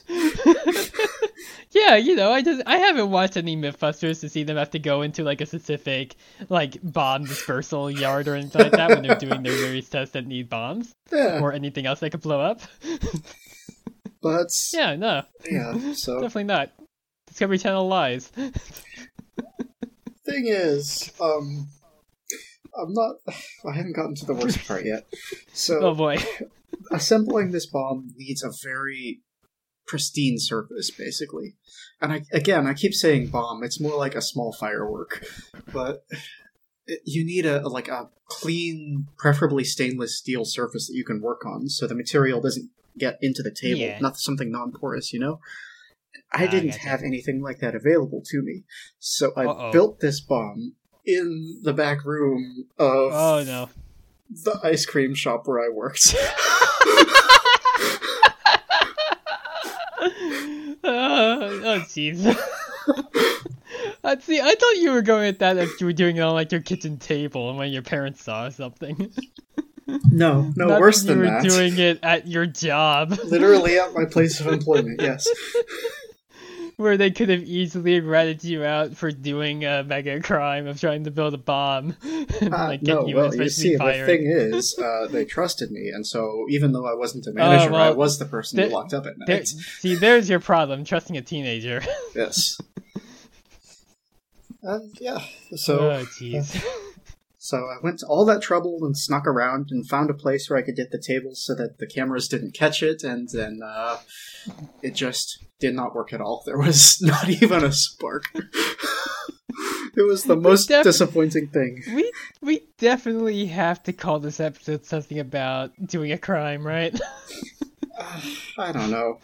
Like something like the levels of us being different criminals or something like that. me the mastermind criminal here sharing a PDF of a tabletop book that isn't really sold physically, and if you do find it, it's always like used copies like $100 or like the PDF is like 50 or some shit. Yeah. Compared to you trying to make a bomb in an ice cream parlor that you worked at. It wasn't a real bomb. But you were trying to make a bomb, and you had the instructions to make a real bomb. Just because it failed doesn't mean it wasn't an attempt to make a bomb. Listen, if it had worked, it would have had less explosive force than a Roman candle, okay? Still, it would have been an explosive device that you had built with your hands that you made by buying stuff that you could buy at, like, what, a hardware store, I'm assuming, or something? Walmart. Okay, well, even worse. Even fucking worse. Walmart's not gonna ask any questions. Listen, there's a reason I'm not saying how I did it, okay? I mean, they straight up just sell guns at Walmart. They don't give a fuck. But, yeah. I read a lot of those books back in the day, the sort of practical anarchist's guides or whatever, and a lot of them were written in the 80s, it turns out. And the way you can tell is because there's definitely one of them that just says, "Do you need to get someplace fast? Hijack a plane, it's fun." Jesus Christ. Yeah, I know, right? Fucking hell. Yeah, because, you know, the random average civilian that's capable of doing that definitely knows how to fly a plane, assholes. You don't need to Like, fly the plane. In the 80s, it was really easy to hijack them, is the thing. That's not like really true anymore. Like but back in the day, you have any fucking escape plan because they could, like, you know, figure out that the plane was going off the path that it was supposed to go on, and therefore something had happened and somebody had taken it over, and they would definitely have people waiting with guns at the landing strip that you landed at. Yeah. Yeah, real smart. Unless you're gonna try to parachute your way up, but I don't think you really can do that from a height that a height that most planes travel at. Also, I don't think planes really have parachutes necessarily because they don't really crash. I mean, it's the 80s. Who knows? But yeah, those books are very interesting and shaped a lot of my young worldview, and I think are, based on my experience, full of advice that may not necessarily work. I had no idea how many bomb recipes in the Anarchist Cookbook are actually bomb recipes. None of them work. Maybe it's the whole thing is a trap. I gotta look it up to see if you can even buy this thing anymore. It seems like you could, doesn't look like you can buy it at, like, most bookstores anymore these days, but it looks like you can still buy it at least online to be delivered to you. That's a bit concerning, but also kind of rad. Listen, there's a lot of important information about there for people who are, I don't know, say, taking the resistance to the streets against overbearing police systems. Not that I would endorse it or anything. Or shitty politicians that are forcing you to work, even if it means that you're being having your life put on at risk. Exactly. Because you don't get PTO days. Plus, I'm pretty sure there's instructions in there on how to steal yogurt. Yeah. Of course, this is all. We have the parody in parentheses next to our names here, so you can tell that we're not being serious. We're in Minecraft. Y'all don't see the physical component of this, where we're both also playing Minecraft together as we do this. Yeah. Yep. Yes, I made that bomb out of redstone and TNT. Exactly, yeah. You just put 4 in there and 5 in the other. I think it's like the TNT goes in, like, the cross, the gunpowder goes in, like, the cross orientation, and the redstone is on, like, the corners, right? And that makes TNT. Something like that, yes. If I remember correctly. I've never been good at Minecraft, except for the digging and exploding things. Yes, so, now that we're steering away from my life of crime... Right, it was because I offered to give you a PDF to let you know how Hero works. Yes. And then somehow that became, I tried to make a bomb at my job when I was 16. Yeah, you know, casual stuff. Yeah, as one does. You ever admit to crime on a podcast by accident? Whoops. Who said by accident? Not fair. Listen, I told that story because our listeners will enjoy it. I mean, I did. That's not coming in. There's a reason I didn't give no details. I mean, yeah. Obviously, you're not saying the recipe of how to make a bomb on this. Yeah. Because I won't take the risk that it does work for someone else. Because then I'm an accessory to a crime. I guess I technically would be if somebody actually goes and orders the book now, since I mentioned you can still buy it online, apparently. Nah, that's fine. You're allowed to buy a book. Yeah, Yeah, just because it's like you're just like, oh, I just have this book on my coffee table here. Weird how that's there. It's definitely not something that I definitely gave to the person that just blew up a fucking billionaire's home or anything in Minecraft. I mean, like, there's no laws against owning books, right? You could have an entire library of how to build bomb books as long as you didn't actually build bombs. I don't know. There's a lot of people in America trying to ban a bunch of queer books at the moment. I mean, yes. But you'll notice that they're trying to ban books from libraries, not private ownership. True. Yeah, they don't want the kids getting the queer books because they might be gay. Yeah. If they read it, they might be trans, and oh no. Now, you probably won't find the Anarchist Cookbook at your local library because most libraries have policies about not including harmful materials, so... Boo. But you can own it Coward. yourself, no problem. Coward. You gotta help train up the Gen Z resistance to be able to fight back. You gotta be like, look, kid, you're here. Here's a free copy of Anarchist Cookbook and also a bunch of queer literature. You don't have to return it. It's just a gift. It's not like we're forcing you to rent it. This is a present that we're giving to everybody. Here you go. Yeah. I mean, don't get me wrong, I agree with you on a lot of points, but libraries have to have policies like that specifically because they can't indemnify themselves. I mean, a public library is essentially the only form of socialism that still exists in the States outside of the social security system. So, because we are taking government funding, we have to be able to protect ourselves. If we go down, then there's nothing left for the people, you know? True. So while we may provide access to information, we're going to, not necessarily keep bomb-making manuals in our catalog. We might help you learn how to get those if that's a thing you're interested in, but we're not going to provide them. Just imagining you at a library being like, look, I can't tell you how to get this, but just slides a piece of paper that just has a URL on it. It's like, I can't tell you that you should go to the site in order to learn how to make a bomb, but How did you so thoroughly predict my library future?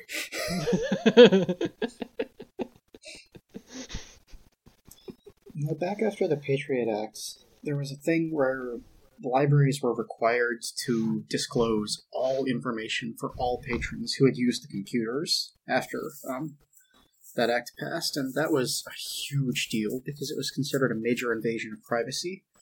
And the thing is, librarians weren't actually allowed to tell patrons that they were required to do that if the government asked. So what started happening is just mysterious little business cards and flyers appeared under different keyboards and on computers saying, hey, by the way, we can't not give the government this stuff if they want it. We couldn't, out and out tell people not to do crimes on the computer because they might be investigated, but we could warn them. Not even directly, we couldn't say the words, but we could, sneak the information to them, That's the kind of thing libraries can do for the rebellion. Gotcha. But, yes, that was very much a tangent. So, brain surgery. Yeah. Gunny and Skip here, doing the brain surgery. What do we call this episode? Nobody builds a bomb? I mean, I feel like we have to do something like that. We have to at least allude to crime, right? It has to be something. We're workshopping. We've got 2 weeks before this episode will go out, but we gotta do something like that. Am I allowed to tell you that I used to shoplift when I was a teenager? I think we just call this the episode where we admit to a lot of crime. Can we call this The Fantastic Beasts and the Crimes of Nobody? No, because I feel like that's still going to show up in some bad ESO searches just by looking up Fantastic Beasts. I don't want us to be associated with that shit. We bring up the bad Wizard Boy series enough already, and That's true. Yeah, no. I think we can just call it something like the episode where we admit a bunch of crimes. I stopped shoplifting because I did it on an Air Force base and they caught me, and it turns out the Air Force base uses military police to enforce their shoplifting rules, so they came in with full-on AKs and Yeah. Yeah, that's probably going to be a bit terrifying. Yeah, no, so I don't do that so much. anymore. That was a learning experience. I like how you specify I don't do that so much. Listen, I don't steal from people, okay? And I yes, try... you should not steal from people. Steal from corporations, though, in Minecraft, of course. Yes, naturally. And generally speaking, I don't steal physical goods either, because that's way easier to get caught. I have learned to do my crimes online, like everyone else. Anyway, now that I'm done admitting all of my sins... I mean, hey, if we're admitting to sins, I guess I could admit I like once stole like a little toy water gun that was like a hand-sized one from a kid by accident. Not actually by accident. He dropped it and his mom didn't notice, and I was right there, and I was like, I was like 5 to be in my defense. That was not, that was. I mean, even like as a teenager, I was kind of also kind of a bit of like a little bit of a queerphobic shit, and hey, it turns out that changed a lot, huh? Fair enough, so, yeah. I don't think you can really judge the actions of a literal child, especially like back then when I was like 4 or 5 when I did that. Yeah, fair. Yeah.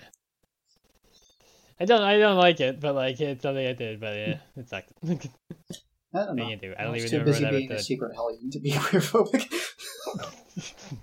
Fair. Because no one knew about this stuff. I was very good at lying. This is the first time I've ever admitted it. For everyone to hear. My parents know about the one time I got caught shoplifting, and that's it. So I hope they don't listen to this show. Goodness me. Boy, that was a bigger diversion every time I tried to stop making it a diversion. I mean, hey, I made it more so of one because it's like if you're gonna admit to some stuff, I guess that does admit to some stuff. It only makes it fair. Chloe, I just spent 25 minutes admitting to every crime I've ever committed. Yeah, and hey, it turns out it took me like 20 seconds for mine, considering that was the only thing I've ever stolen. I mean, a parent accidentally stole like something just because they didn't get charged for it in the checkout line, but that's because it was like one of those like automated checkout lines, but they had a person scanning the stuff for some reason, and yeah, they just didn't scan something, and we realized when we were on the way out, I was like, they didn't scan that, huh? It's Home Depot, whatever. Oh, but that's the good kind of theft. Everybody does that. Yeah, it's like, hey, it's not technically our fault. It's yeah, they did it. Exactly. All right. Where the fuck were we? I'm trying to find a transition back into it, but we were at Katra's bedside where she's been told she's getting a surgery, whether she wants it or not. Right, Gunny and Skip, yep, right, okay. And she thinks Entrapta's going to kill her on the table, and so Entrapta's bedside manner is less than reassuring. The instant that Katra says that you could kill me if you wanted to, she just pulls out the buzzsaw. And... Yeah. That when she pulls out the buzzsaw, that was definitely when I was like, this is just straight up the D20 scenario. Just like, yeah, put Skip on this table. We'll take care of this. Yeah, we'll get this chip out of his head. Yeah. Like very much like, yeah. Why doesn't Entrapta have? I guess she has a buzzsaw on board the ship in case she has to do like some like emergency repairs to the ship. But it's like I don't think you're necessarily like cutting through metal with a buzzsaw. Yeah. You need like welding torch and stuff like that. Like metal clippers? I don't know. I'm trying to think of like how you would actually like get like. If the saw is diamond tipped, then that would be sharp enough to. I guess. I don't know if they have the technology for that in Etheria, but if anybody's got it, it's Entrapta. Yeah, probably. I mean, she's the only one that actually knows anything about technology on the whole damn planet besides the Horde, and it seemed like most of the Horde on the planet, at least what we knew of as the Horde before Season 5, it seemed like they're just dead. Seems like everybody except the few that defected are just toast. Yeah, all the gay ones are fine, but... Exactly. Anybody that was in like a polycule of some sort is perfectly okay, but everybody else is dead. Yes. Rip to all those guys, I guess. Rip Grizzlor, rip Octavia. Yeah. Oh, yeah, I didn't even think about them. Yeah. I mean, they ain't characters. They were in one episode. Well, I guess Octavia was in 2, but like still. Grizzlor was in 2 episodes. Was he? I just remember when he was in like the one episode early in Season 1 when he shot Adora. Yeah, he was in the episode where he shot Adora with the tank, and then he was also in the flashback where Shadow Weaver first brought baby Adora to Hordak. Right, gotcha. Yeah, I forgot. We didn't mention him at the time. Was he also the one in like the Perfect World doing like the presentation, or was it some other guy? that was some other guy. He also had a name, but I don't remember what it was. That's the guy from Gotcha. episode 1. The purple one, okay. who is Like- their boss. Yeah, like the drill sergeant guy or whatever. Yeah, that guy. Right. Okay. I can't believe I remember Curious, Grizzlord, not Drill Sergeant guy. Yeah, I'm so... looking this guy up to see what the fuck his name was. Let's see. Yeah, while you're looking that up, they have backed Catra into a corner, basically, and Adora just says flat out, they're doing this surgery whether she likes it or not. And afterwards, if she wants to hide from the people she hurt for the rest of her life, they'll drop her off on some random planet like she asked, and she won't ever have to see Adora again. So, great last impression, Adora. Yeah. The Shirawaki does not list this guy at all whatsoever. Unbelievable. No, just the main characters on the characters, not this guy. They credit Kyle, Rogelio, and Nami just because they have to in there, but they don't credit this dude. I don't know how that's possible, but okay. Because he's not a character. I'm like, do I have to go back to episode 1 and like watch, like look at the credits and see if he shows up? That would be Commander Cobalt. Oh, that's his name? Yep. Huh. How'd you find it out so easily? It's in the trivia for episode 1. Oh, I didn't look that far. I was looking at the character list. Yep. Yeah, Hey, remember the last time you had trivia to talk about? Well, it was last week, wasn't it? Because like I had like characters, like new characters. Yeah. We had Ahsoka Tano's voice actress on the show for a single episode, and they still act like they're part of the rebellion, but they ain't. They sure ain't. Yeah. So as Adora is turning to leave Catra behind forever, Catra takes her hand lesbianishly and asks her to stay with her. Back in Elberon, the villagers have surrounded the rebels and are trying to pin them down, basically, and in the middle of the fight, Micah gets between Frosta and somebody she's about to punch in the face, and she just blows up at him because they are in a life-or-death fight. He cannot be protecting her like this, but that is not actually what he wants. These are Etherians, just whatever Prime has done to them, they're still innocent, and they can't hurt these people. And Frosta is, like, by far the most powerful DPS on this team, so he wants her to not do a bunch of murders. Fair. Like, unfortunately, Frosta is like like she's like basically like the sorcerer party member who did not take any spells besides murder spells. Yeah. Well, fortunately, like, she did get one. She's got Wall of Ice, so... Fair, yeah, she's got Wall of Ice, but it's like, she doesn't have, like, well, I guess Entangle's a druid spell, it's not actually a warlock spell, but she doesn't have, like, Web or anything like that, which I guess you also probably, you can only really use Web to, like, slow down people, you really can't, like, trap them like you could Entangle. Yeah. Like, she doesn't have any, like, non-lethal way of trying to, like, take people out. It's just, like, I've got Cone of Cold, I've got Ray of Frost, I've got, Sleet Storm, I don't know why Sleet Storm sucks, but I got it, it's automatic. Yeah, there's really, like, not many like cold spells that like sorcerers really get that are actually really good. Like it's really just Ray of Frost and Cone of Cold. Is that it? Yeah, really? but she might have taken that feat that lets you change the elemental type. Yeah, transmute spell. Yeah, Get your fireball, but actually it's an ice ball. That sort of thing. Yeah. She's got Cold Ball and Cold Bolt and well, she wouldn't have Moonbeam, so she can't have Cold Beam. But also, why the fuck? I mean, you can't change that because it's Radiant. But like, why would you want to change something Radiant to Cold? Cold is like not a good attack type. Like Radiant's one of the best attack types in 5e. Why would you want to change it to anything else? Yeah. The only thing you would want to change it to is Force, because no things really resist Force. You know. I like how somehow we had this conversation in like the Discord chat today earlier on, and now we're having it again, just you and me. Yeah. So instead of doing the intelligent thing and using her Wall of Ice to block the monsters away from the party, she just puts up a dome and traps the party inside. Yeah, not smart. Yeah, and this Did not think this through. does not really work very well because the Elberonians are just ripping chunks out of the wall with their bare hands. I guess they got a damage upgrade when they got brainwashed. Yeah, I mean, well, they're gone from NPCs to fucking enemies controlled by the GM. It's like the GM's gotta give them at least like some extra strength. Yeah. They gotta like not be that much of a threat, but they have to be just enough of a threat. Yeah. Like it's like we don't need to like really like beat you into submission. We just have to grab you long enough to chip you. we've all only got like +3 to these grapple checks, but there's like 40 of us. Somebody's gonna crit. Yep.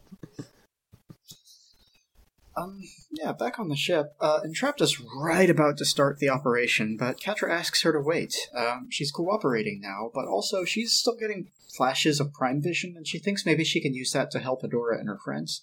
She's hesitant about this, but she does describe what she saw as being a part of a hive mind. It's just like herself was gone, but also she could see everything that Prime was thinking.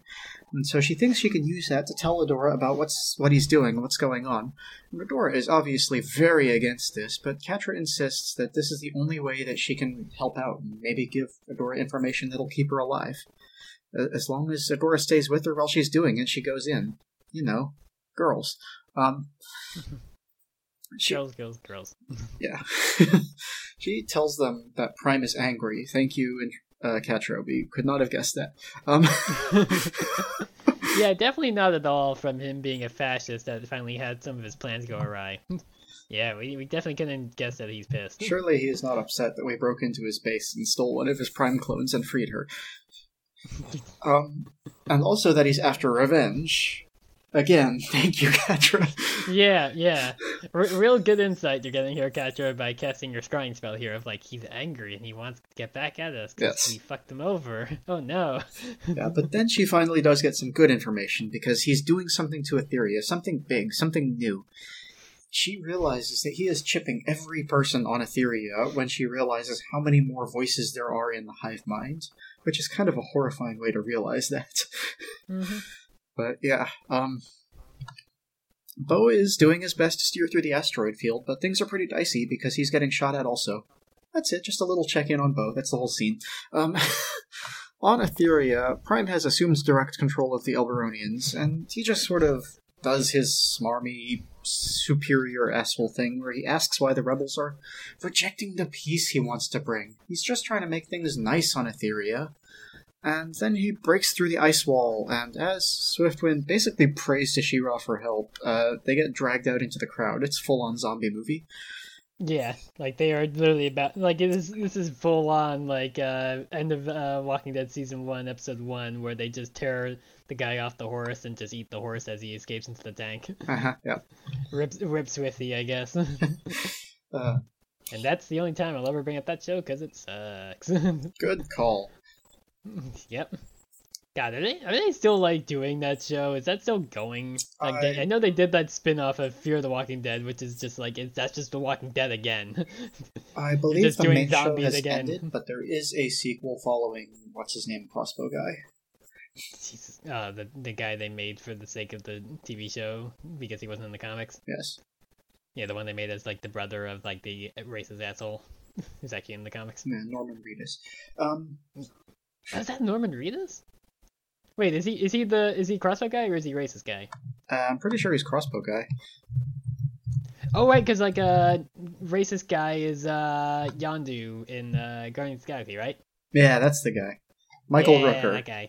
Yeah, he definitely says the N-word in that second episode, which is great. Nobody's Mary Poppins, though. Speaking of which, Guardians of the Galaxy Christmas special not going a long way to rehabilitating Yondu's image like they tried to pretend in the second movie. Oh, really? Oh, yeah, he is not a good dude. Okay. So is the Christmas special like set between seasons 1 and 2 or something? Nah, it's after the second movie, but there are flashbacks to Quill's childhood as a Ravager. Gotcha. And Okay, there I was like... definitely is a scene where he's trying to set up Christmas, and Yondu just steals his Christmas tree and spikes it into a trash can.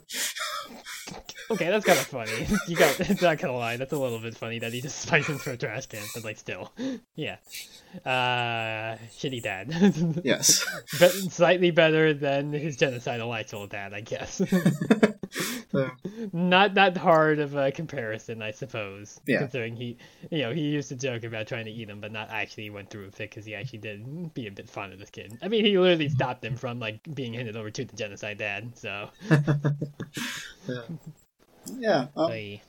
Back in space, Darla reports that the hull of the ship has sustained multiple fractures. This is a problem, and no one is bothered by this. Yeah, no, that's like air venting in the space problem. Yeah. You don't want That's that like on your decompression spaceship. and you dead problem. But no one seems especially bothered. But yeah, Catra finally says that she wants to go home because she's realized how much Etheria means to her now, and Adora promises again that she'll take Catra back and that Prime won't hurt anybody else. And then she turns into She-Ra, brand new transformation sequence and everything, and just sort of jumps out the airlock, which... This is not the time to test if you can breathe in space, Adora. Yeah, definitely not. I mean, I guess she's like, well, I guess this is the only option we have. We don't have guns, so hope for the best. You have a spacesuit. Stop it.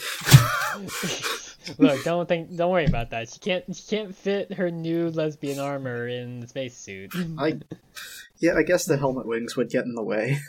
Exactly. Like, she can't just take the helmet off.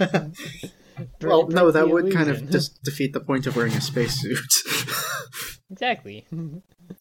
Like, you can't just have parts of the spacesuit on. You just can't put on the helmet, and you can't have them notice obviously that it is definitely She-Ra, even though she's definitely got a sword and is 8 feet tall. If she's just in a spacesuit. Back in Elberon, right as the rebels are being overwhelmed, Swifty starts to glow. It's sort of a She-Ra yellow. Somehow he manages to cast Destructive Wave, which pushes all the Elberonians back, but it's dealing non-lethal damage. This is a super custom spell. And Well, he's using a careful spell, and just he's allowed to make it work on all of them, so they only take half damage, so they're fine. Like they all have to obviously also have at least something 15 hit points. He's intentionally rolling low. He's got the empowered spell thing, and he's just being like, can I intentionally roll low instead of trying to roll higher? Because I don't want to murder these people, and also trying to not murder people when using magic is really hard, because it's not like using a melee weapon. Like, if you use a magic spell or a ranged weapon, it's like, you can't just try to knock this person out. Yeah. They are making death saves once they get to 0. yeah, so this pushes all the Elberonians back, and the rebels are able to take the moment to run, and then we're back in the ship. It's just a very quick scene. Entrapta is doing surgery in the middle of a firefight, and she notes that this chip has fused with Catra's nervous system. This is extremely bad. You do not want that. Yeah, you don't want to just be pulling off wires when they're attached to this person's nervous system. Yeah. What she tells us here is that it is drawing from Catra's own bioelectricity. It's literally pulling from her brain power to power the chip. That's gross. I hate it. Outside, though, Adora, I guess, can breathe in space, because she's just jumping around the asteroid field. She can't, fly, exactly, but she can navigate in zero-G as if she were in Atmo, and she just annihilates these attacking ships with her sword. It's kind of ridiculous. She's bisecting entire spaceships, and also she casts an Eldritch Blast for once. Hey, finally. Her GM also homebrewed her having access to absorb elements, so she can just basically take shots and then power up her melee hits. I mean, hey, it's a very useful spell. Yeah, in space for sure. And then after the attackers are dealt with, the ship is stable enough at this point for Entrapta to safely remove the trip, though we don't actually see that, so thank goodness for that. But once it's removed, it shouldn't be able to signal anymore because it's not connected to Catra's brain, so it doesn't have a power source. And she's about to just kind of leave immediately, but Catra asks her to hang back for a moment and apologizes. Not for anything specific, but just, kind of everything all at once. In general, yeah, she's like, there's too much to really list out. Yeah. I kind of gotta go with just one generality one, I guess. Yeah. And Entrapta, being the best girl that she is, just pats Catra on the head and says she forgives her and moves on with her life. And, yep. Yeah. At the least, I can kind of buy, her just giving, forgiving, Catra easily. It's still a case of I'm just yeah, both forgave Glimmer kind of too quickly, though. For how long they've known each other and everything, it's that's still just been too much. Entrapta doesn't have any malicious bone in her body, basically. Entrapta does not understand the concept of a grudge, much less how to carry one. Yeah. Hey, you got that autism working for you a lot, Entrapta. Yeah. Catra doesn't say anything here, but again, just pure emotion all over her face. This is the first time anyone has ever forgiven her for anything, and it means so much to her. It was nothing to Entrapta, and it's her whole world. And there's a cutaway where we get Adora, Bo, and Entrapta just having some floor time, like you do. Entrapta has now repaired the ship to full functionality, which I would say is very impressive, fixing a ship while you're in it in the middle of dead space. And also, the hull was fractured, but... Wait, they're in dead space now? Where are the Necromorphs? No, I mean, you know what I mean. Dead space Where is no motion. Where are the unitologists? Yeah, no, I get what you... Yeah, no, I'm making a joke. Yeah, so... They're just happy that She-Ra is back, and that wasn't a one-time thing, and... You know, laying on the floor, like you do. Glimmer shows up with food, though, so floor time is over, because she has made Baozi, which apparently she used to make with her mom all the time. So, I guess, a little bit of insight into Queen Angela. She did cook sometimes, except, as we learned very quickly, Angela was not a good cook, so... Glimmer figured that if her mom could make these, then she could probably do that, too. Yeah, ringing that's how it endorsement. works. Like, if person I knew could make this, I should be able to, right? I don't have a recipe or anything, and I'm in space, but sure, I should be able to do it. On the one hand, yeah, she made them with her mom all the time. On the other hand, that is a brutal thing to say about your mom who died and turned you into a genocidal maniac, right? Yeah. You can't just poke fun at her like that. You had a whole villain arc because of this. Yep. But either way, they start to eat, sort of impressed with how good these are. They never expected Glimmer to be able to make food. When Catra comes in, she's still in her sports bra and boxers, and very awkward and quiet, but... Yeah, why can't they give her something to wear? Like, she has her normal outfits next episode, but, like, come on. Yeah. The thing that really... Okay, I don't want to talk about this, but I have to. Catra got an outfit change. Horde Prime gave her a new outfit. Is she still wearing Horde Prime's underwear? Presumably. Yeah. I mean, it's that like whitish like gray color that like primarily is like his aesthetic. It doesn't have green and stuff, but like it's not like her like. Actually, wait, I'm trying to remember. Did we ever actually see her before, like wearing like pajamas or underwear or something before? Not really. She was always in those full body suits. Yeah, because like I'm even trying to remember because like the bit where she's like asleep on Adora's bed in a very definitely not gay way in the first episode, it's like I'm pretty sure she's just wearing her normal. Yeah, she's clothes just in still. full normal outfit. She didn't bother to get undressed. Maybe the Horde doesn't actually get them any outfit besides their normal clothes, so like they're like, this is what actually no, I say that I think Adora actually had something different on. I'm trying to scroll through the episode and see now. Follow-up question while you're scrolling. If Prime, like, if he was Catra, do you think having to wear a bra gave him any gender feels? One would hope. Yeah, so Adora, yeah, she definitely is just wearing her normal clothes just with the jacket off because she's just wearing that. But yeah, like, Catra is also just straight up wearing her normal clothes also. Well, you see, at the beginning of the series, they didn't have enough money to do other character models, so... Yeah.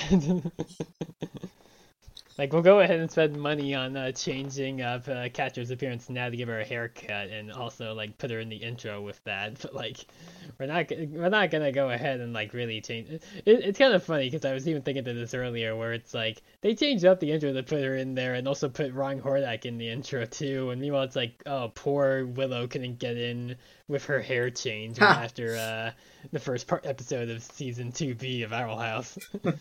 Rip Willow, I guess. Yeah, no, we'll change it to let the hot witch mom have her different outfit, and also King's Horn be fixed, and also let Amity's hair be different. But Willow, nah, too bad. Rip. I guess they also didn't change it when like Luz had her like rebellion outfit on the last few episodes. Yeah, that's true. But also that at that point there was like maybe like 2 episodes, so it's like we're not gonna change that considering we're also gonna have her in a different outfit in season 3 anyway. Yeah, so Catra shows up in her underpants, and she just kind of sits down in the corner, quietly hugging her knees, but Bo and Glimmer open the circle to give her a place to sit, and she clearly does not expect that, but she joins them, and they all resume their sort of happy, excited food conversation as she takes a bun and starts to eat, even though she's not ready to say anything yet. It's very sweet. Like... Yeah, it has like very much her just being like, she's not saying it, but she very much is conveying like, am I allowed to be here? I don't know. Yeah. And especially, like, given everything that's happened in the show, the fact that it is Bow and Glimmer specifically who open the circle for her, I think that's very meaningful. I love that. Because, you know, Bow even mentions earlier in this episode, friends and a person who threw me off a bridge once. Yeah. Just get wrong time to be doing that, Bo. Yeah. It's like you just have to rub it in. It's like she's finally starting to like. Well, Catra's not in the room at the time. Still, like it's like, was Adora in the room? Yeah, he's talking to Adora when he says like, that. She definitely should have been like, dude, too early. Come on. We just got her back, and she's maybe starting to mellow out. My guy, can you not? Yeah, so I guess my point is, these are the two who have been at odds with her the longest outside of Adora, so it feels really good to me that they're the ones to let her into the friend circle. But yeah, that's the end of that plot, basically. And we cut back down to Etheria, because these episodes never end where I expect them to, because they keep doing things out of order. This one isn't terrible, though. So the rebels are heading back to their base, and they talk a little bit about how they don't know what's going on, because again, they didn't do any freaking reconnaissance. But they need to figure it out fast. That was super weird and dangerous. And, so they're going back to their camp. Why wouldn't we? Nothing's wrong. And Frosta apologizes for calling Micah an old man, tells him Glimmer's gonna love having him as a dad, and he's excited. This is super unprompted and does not feel really in character with the rest of the story that they've had. The two of them really have not had much of a, like, character arc in this episode for it to end like this. So just being like, yeah, okay. Yeah, Micah, in that fight, he does stop Frosta and say, okay, I trust you, I need you to do this thing. And I guess that's enough. Yeah, I guess that's enough. Justify this conversation, but it's not like... There's no development, it's just a thing she says for no reason, you know what I mean? It's a justified thing, not a developed thing. So Netossa sort of takes us out with, that sort of old hippy-dippy princess kind of adage. Things are scary and tough, but as long as we all stick together, we'll get through this. The thing is, she doesn't realize her wife has been paid off. She's a CIA informant spying on the anarchist group. Yep. Sorry, we gotta vote your wife out. Gotta vent her into space. This is what the CIA always does to anarchists. They always send in people to observe the groups and destabilize them. They have a whole handbook about this. I've read that too. Yeah. I mean, hey, that's why like a bunch of people like leading the charge and a bunch of like protests and stuff mysteriously found dead afterwards. Weird. Yeah. It's almost like there was some sort of causality there. No, actually, so in all seriousness, we cut around to the back of Spinnerella's neck, which is hidden by her tons of hair, to reveal a blinking prime disc, and that's the end of the episode. And you see, the thing is something weird happened earlier. Remember that? She said that before we had our divergence. What happened earlier is that she got chipped. She was chipped before this fight even started. Oh, was she? I don't remember that at all. Yeah.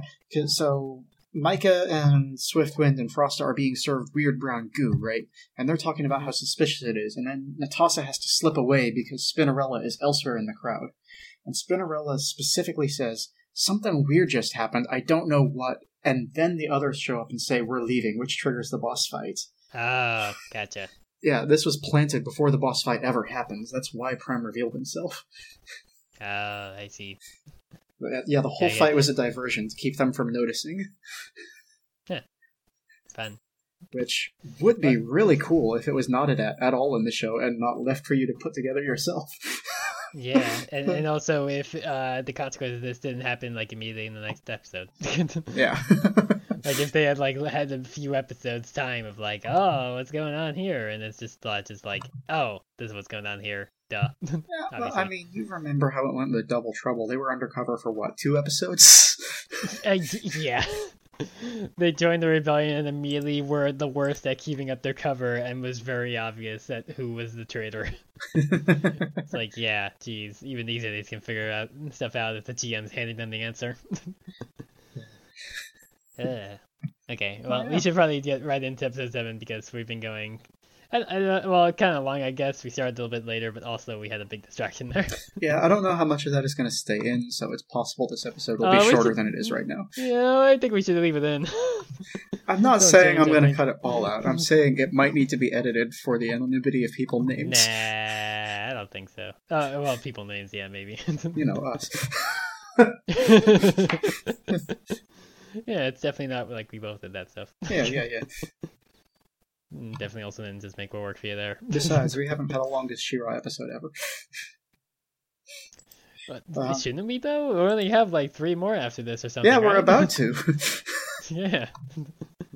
That's why we had to leave it in. That's why we do have that. People need to know our sins. I'm not saying people aren't going to know our sins. I'm saying that I'm going to anonymize some stuff to keep us from getting arrested by the podcast police. Fair. I want to be Hey, able to yeah. keep doing this Underground Railroad show as long as possible. that we pay money for hosting every year for. Yes. Yep.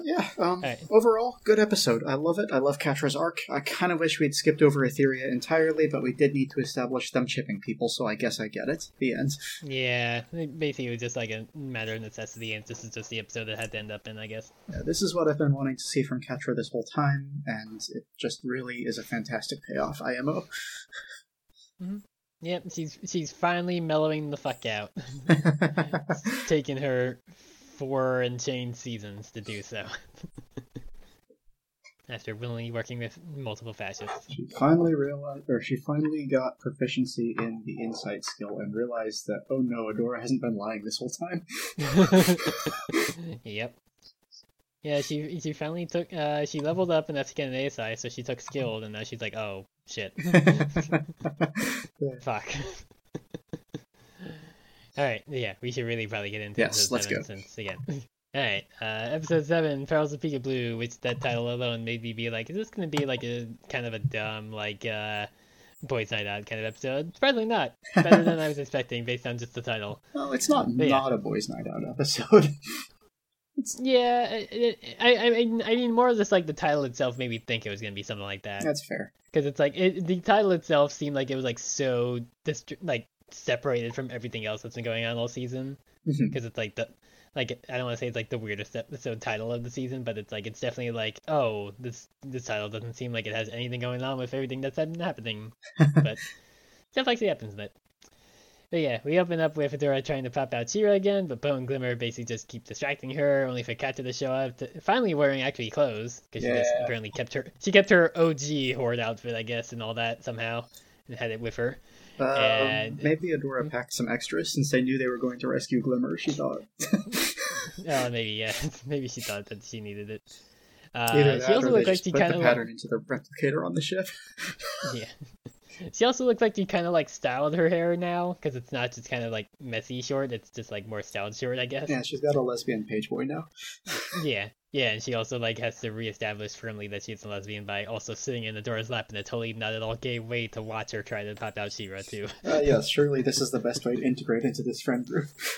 Yep, by sitting on your lap. Definitely normal. But as Adora tries again, and trapped in Ron Hordak interrupt as well, trying to send a message to Etheria, somehow with like a weird like radio thing that it looks like that he's just holding around trying to get a signal like a cell phone. And of course Catra still has to be her usual self a little bit because she has to go sulk by a window saying that she's not quite sure if she's actually ready to be back on Etheria, but also she's like, yeah, kind of like eventually does admit like, yeah, I kind of want to be back instead of like, I'm not sure how this is gonna go, but I kind of don't want to be here necessarily. And basically at that point, Bo just wonders what's been going on with the others, because we need a scene transition here, because we immediately get a really wonky scene of Scorpion and Mr. Perfume and Seahawk being dressed to the nines, claiming they have to save Etheria by going to a secret underwater party adventure. Now, you say dressed to the nines, but it's... I don't know. This is a little more like 1930s gangster fashion. Yeah, but I mean, definitely more dressed up than they usually are, and like it's Scorpia's like Princess Prom outfit again. This is how they would look in Glimmer's Noir universe. Yeah, exactly. But for some reason, again, I guess Scorpia decided to take her Princess Prom dress for when she left the Horde, I guess. So, yeah, I don't know. People taking line clothes they probably wouldn't necessarily have with them these days. I don't know. I'm just real big into Marmista's look here. This is... I love it when a woman wears a suit. Yeah. But yeah, as I alluded to earlier, we do get the credits here real quick. That has some slight changes because Catra no longer absolutely pushes the door away during their little fight sequence. Because like they actually like smile at each other, and as heard Ron Hordak in the group chat, I still don't know why Ron Hordak is in that because he feels like kind of a nothing character because he's just a clone. Ron Hordak is great. Everybody loves Ron Hordak. Yeah, so we love him so much that we can't give him a proper name. We just call him Ron Hordak. That is his name. The right guy. He didn't get the ticket. They never actually asked him if he's okay with that. He just goes along with it because he loves Horde Prime so much. And that's all he does and talks about. Well, he's just a baby right now. Give him some time. He'll figure it out. Sure. Oh yes. After that, Scorpia rightfully asks them why they're all dressed like this, to which Seahawk explains that they're going on a mission to find Prince Peekaboo, who is a recluse who has been hiding at a crime circle located on the water because he apparently has the power of Farsight and just doesn't want to be bothered. And they need him to be able to let the Dora and the others know what's been going on with the chips, because I guess they just assume they don't have any way of knowing, even though they were on like Horde Prime ship, presumably. But yeah, they're bored. They have nothing to do. They don't have their leader, so they want to just have a Skype call with them to tell them what's going on. But yeah, so Marissa basically came up with cover stories and aliases for them all. Unfortunately, we actually don't really get hers and Seahawk because they really don't even interact with people at the party because they're just being the fuck up. Yeah. But Scorpius is unsure if she can actually pass off with her cover story because she's just a bad liar. So at least even Scorpia herself realizes that she's just bad at this stuff. And she's like, I'm just not good at it. I know I'm not. But Perfuma is definitely just totally into her story. She is just like actually adding more to her character backstory. She's submitted her backstory like 8 times to GM because she just keeps on thinking of more stuff to add. Yeah, but naturally, of course, none of them knows that Spinnerella is also watching them and everything. But it's kind of strange that they actually have her watching it on them because like nothing actually really comes of it because like I guess like the other. You know, we'll get to it at the time, but like she's not like chasing after them to the party or anything. Yeah. Well, but yeah, I have to be honest. I don't know how she's an effective spy at all. Because, like, I get the idea. Okay, yes, we put a traitor in your camp. That traitor can turn any one of you by just slapping one of these things on your neck. In theory, that is a really terrifying situation. But in practice, she just kind of stands around making this weird goo-goo face with, like, her eyes are as wide open as they can possibly be. Her mouth is just hanging open. Anybody who looked at her would know instantly there was something wrong. Yep. But, again, nobody in the Horde, nobody in the Rebellion has any sort of skill about trying to actually figure out anything with anybody. Nobody has insight, nobody has perception, nobody's willing to consider the possibility that something bad that's weird is going on. But yes, but yeah, she goes over to Natasha to try to get her alone for a sec to be able to smack her neck with a chip, but Natasha says that she doesn't have time because she's looking at a data pad, I guess. She doesn't really specify why. And she immediately just thinks that Spinner was mad at her when she just walks away, and then she immediately thinks that it's because she forgot their anniversary, and therefore she thinks that that's what Spinnerella's thinking about. Yeah. Definitely not. I remember liking them as a couple a lot more than I do, but especially in this scene, like, it's very... Mm-hmm. Can I borrow a moment of your time, wife who I love? No, I'm too busy. Are you sure? I only need a moment. No, I don't have time. Well, okay, if you're sure. Ah, I see. She's mad because I forgot our anniversary, and not because I just blew her off completely. Yeah. Yeah, and, like I feel like they could have done like so much more with them. Like I wonder if maybe they just didn't have time to do so because like they would have had to like keep dragging Andy away from actually like directing the show for voice acting stuff. Yeah, I mean, it's possible that's part of it, but I also kind of wonder, like, I really liked these characters in my recollection of the show. They were quite probably my favorites, so seeing them like this is very disappointing. And I have to wonder how much of that was just pure nostalgia, because they are, like, the first out lesbian couple I've seen in a cartoon, you know? Yeah, like I mean, like yeah, because like I'm trying to remember. Did they like they mentioned like being wives in season 1, right? Or did they at least kiss in season 1? In season 1, they were just together all the time. In season 2 or 3, I believe it was, they mentioned that they were wives. And then I think it was season 4 where we got the they don't seem to be like each other very much episode. Yeah, I remember. Yeah, that was that episode like early on, but they definitely like kiss, I think, in the end. But it's like, yeah, like it was still like, yeah, because like that would have been like 2018, 2019 or so, basically with that stuff. So it's like still like at least like yeah, like you say, it was like one of the first like animated like lesbian couples, more or less, like explicit, more pretty much Western media. Yeah, I don't know. Maybe if I'm lucky, I'm remembering something from later in the series, but at this point, I honestly cannot assume that. Yeah, because it's like they, again, like it's just like they show up so infrequently, and like whenever they show up, it kind of seems like they're just more at odds with each other. Yeah, like they outside of the first few times they showed up where they were always hugging on and kissing each other, they don't seem to care about each other. Anytime they have talking lines, it's all... Yeah, like back in season 1 when all they said was boom nets and everything like that, where it's like, okay, I guess they're just side characters, and like ever since they've actually like had them more up front and center in some cases, it's just like, these people just don't seem like they get along much. Yeah, I mean, that one episode was just entirely them fighting about who was better at fighting. Yeah. So, it's been strange. I wish I could love them more, but in rewatching, it seems that I have been proven wrong once again. Well, at least we got a proper transformation sequence last time. It was like what, like the 10th overall, so I guess I had to do a special one. Yep. Well, hey, we only have like 6 more episodes to go. Yeah. I'm sure they'll probably still at least like jam at least like 2 or 3 more in, especially near the end. Yeah, something like that. Yep. Alright, but yes, Seahawk basically helps get them all into the secret underwater party with a code word and basically like activate a hidden lever inside the closet that is basically inside an elevator that leads to the exo ballroom. And Mr. warns him not to blow it because there's a lot of bounty hunters and the jerks that would sell them out to Horde Prime here. And Seahawk immediately cowers from a guy who has an eye patch because a lot of these people know him and hate his guts. You know, he's like, go to a bar, spot your ex-boyfriend, it happens. Yeah, like maybe you shouldn't have actually brought Seahawk on this mission because A, not only does he suck in general, B, he also has everybody on Etheria out for his guts except like a few people, and they're in the rebellion. Yeah, it's weird how he managed to date everyone in the ocean, and also they all hate him. Well, they keep saying their boat's on fire. It's a reasonable course of consequences. If he keeps doing that, you're gonna hate his guts. Yeah. But yeah, Perfuma goes off to mingle and has Scorpia head over to some Tufts to basically just try and get some more info. As Marissa and Seahawk basically just beat up and tie up the eye patch guy, only to have to immediately dispatch another guy who's just right there at the bar. And they do that by basically just having Marissa mostly just drown that guy. Just immediately cases his head with a water bubble and he just falls over. Okay, yes, but what we're not talking about is that Seahawk and Marissa tied this guy up and threw him behind the bar, and then Seahawk starts talking about how he hopes that this won't get in the way of rekindling their relationship. This is absolutely an ex-boyfriend that he did bondage with.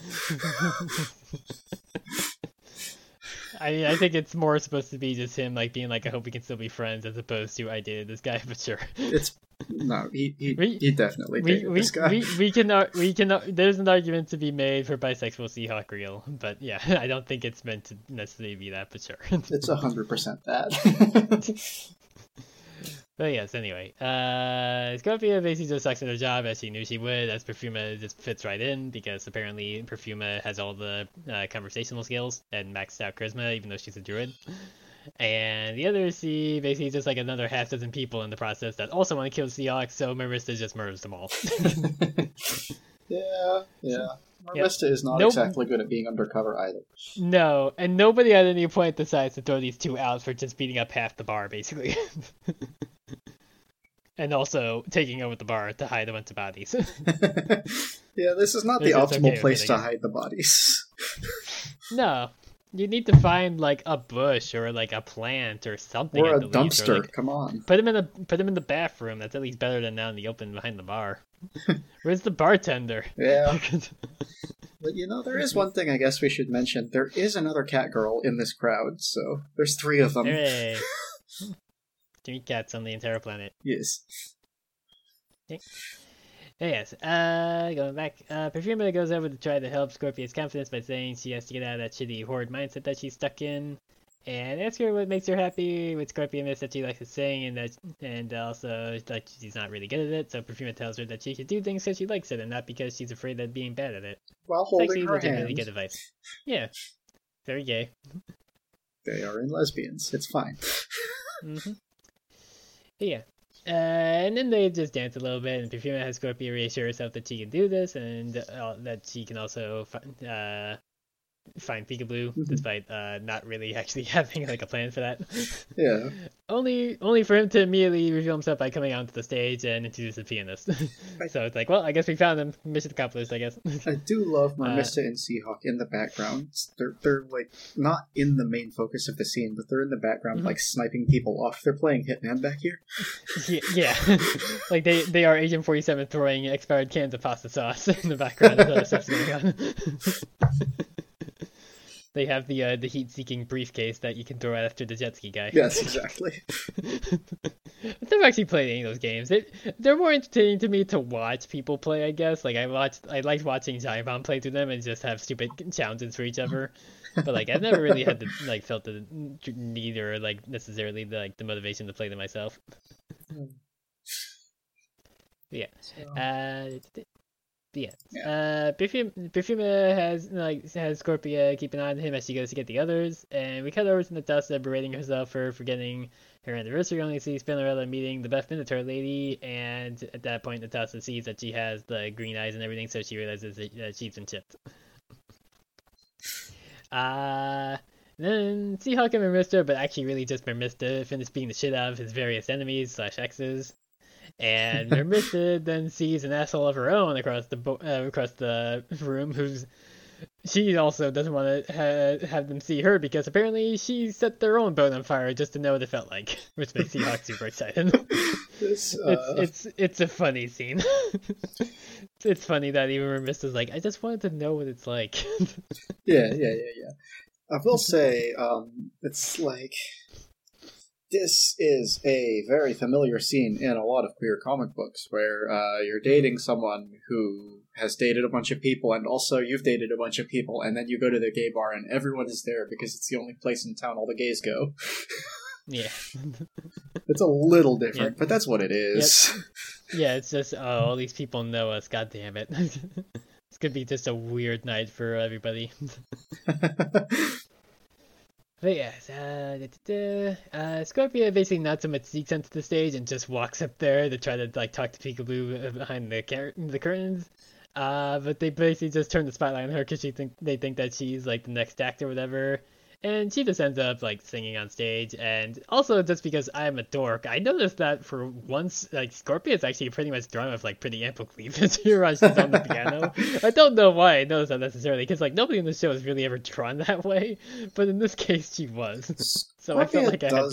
Sometimes get boobs, but I think that's mostly because she's the big one, so her proportions are a little weird. So yeah, I think so. I think that's really the case.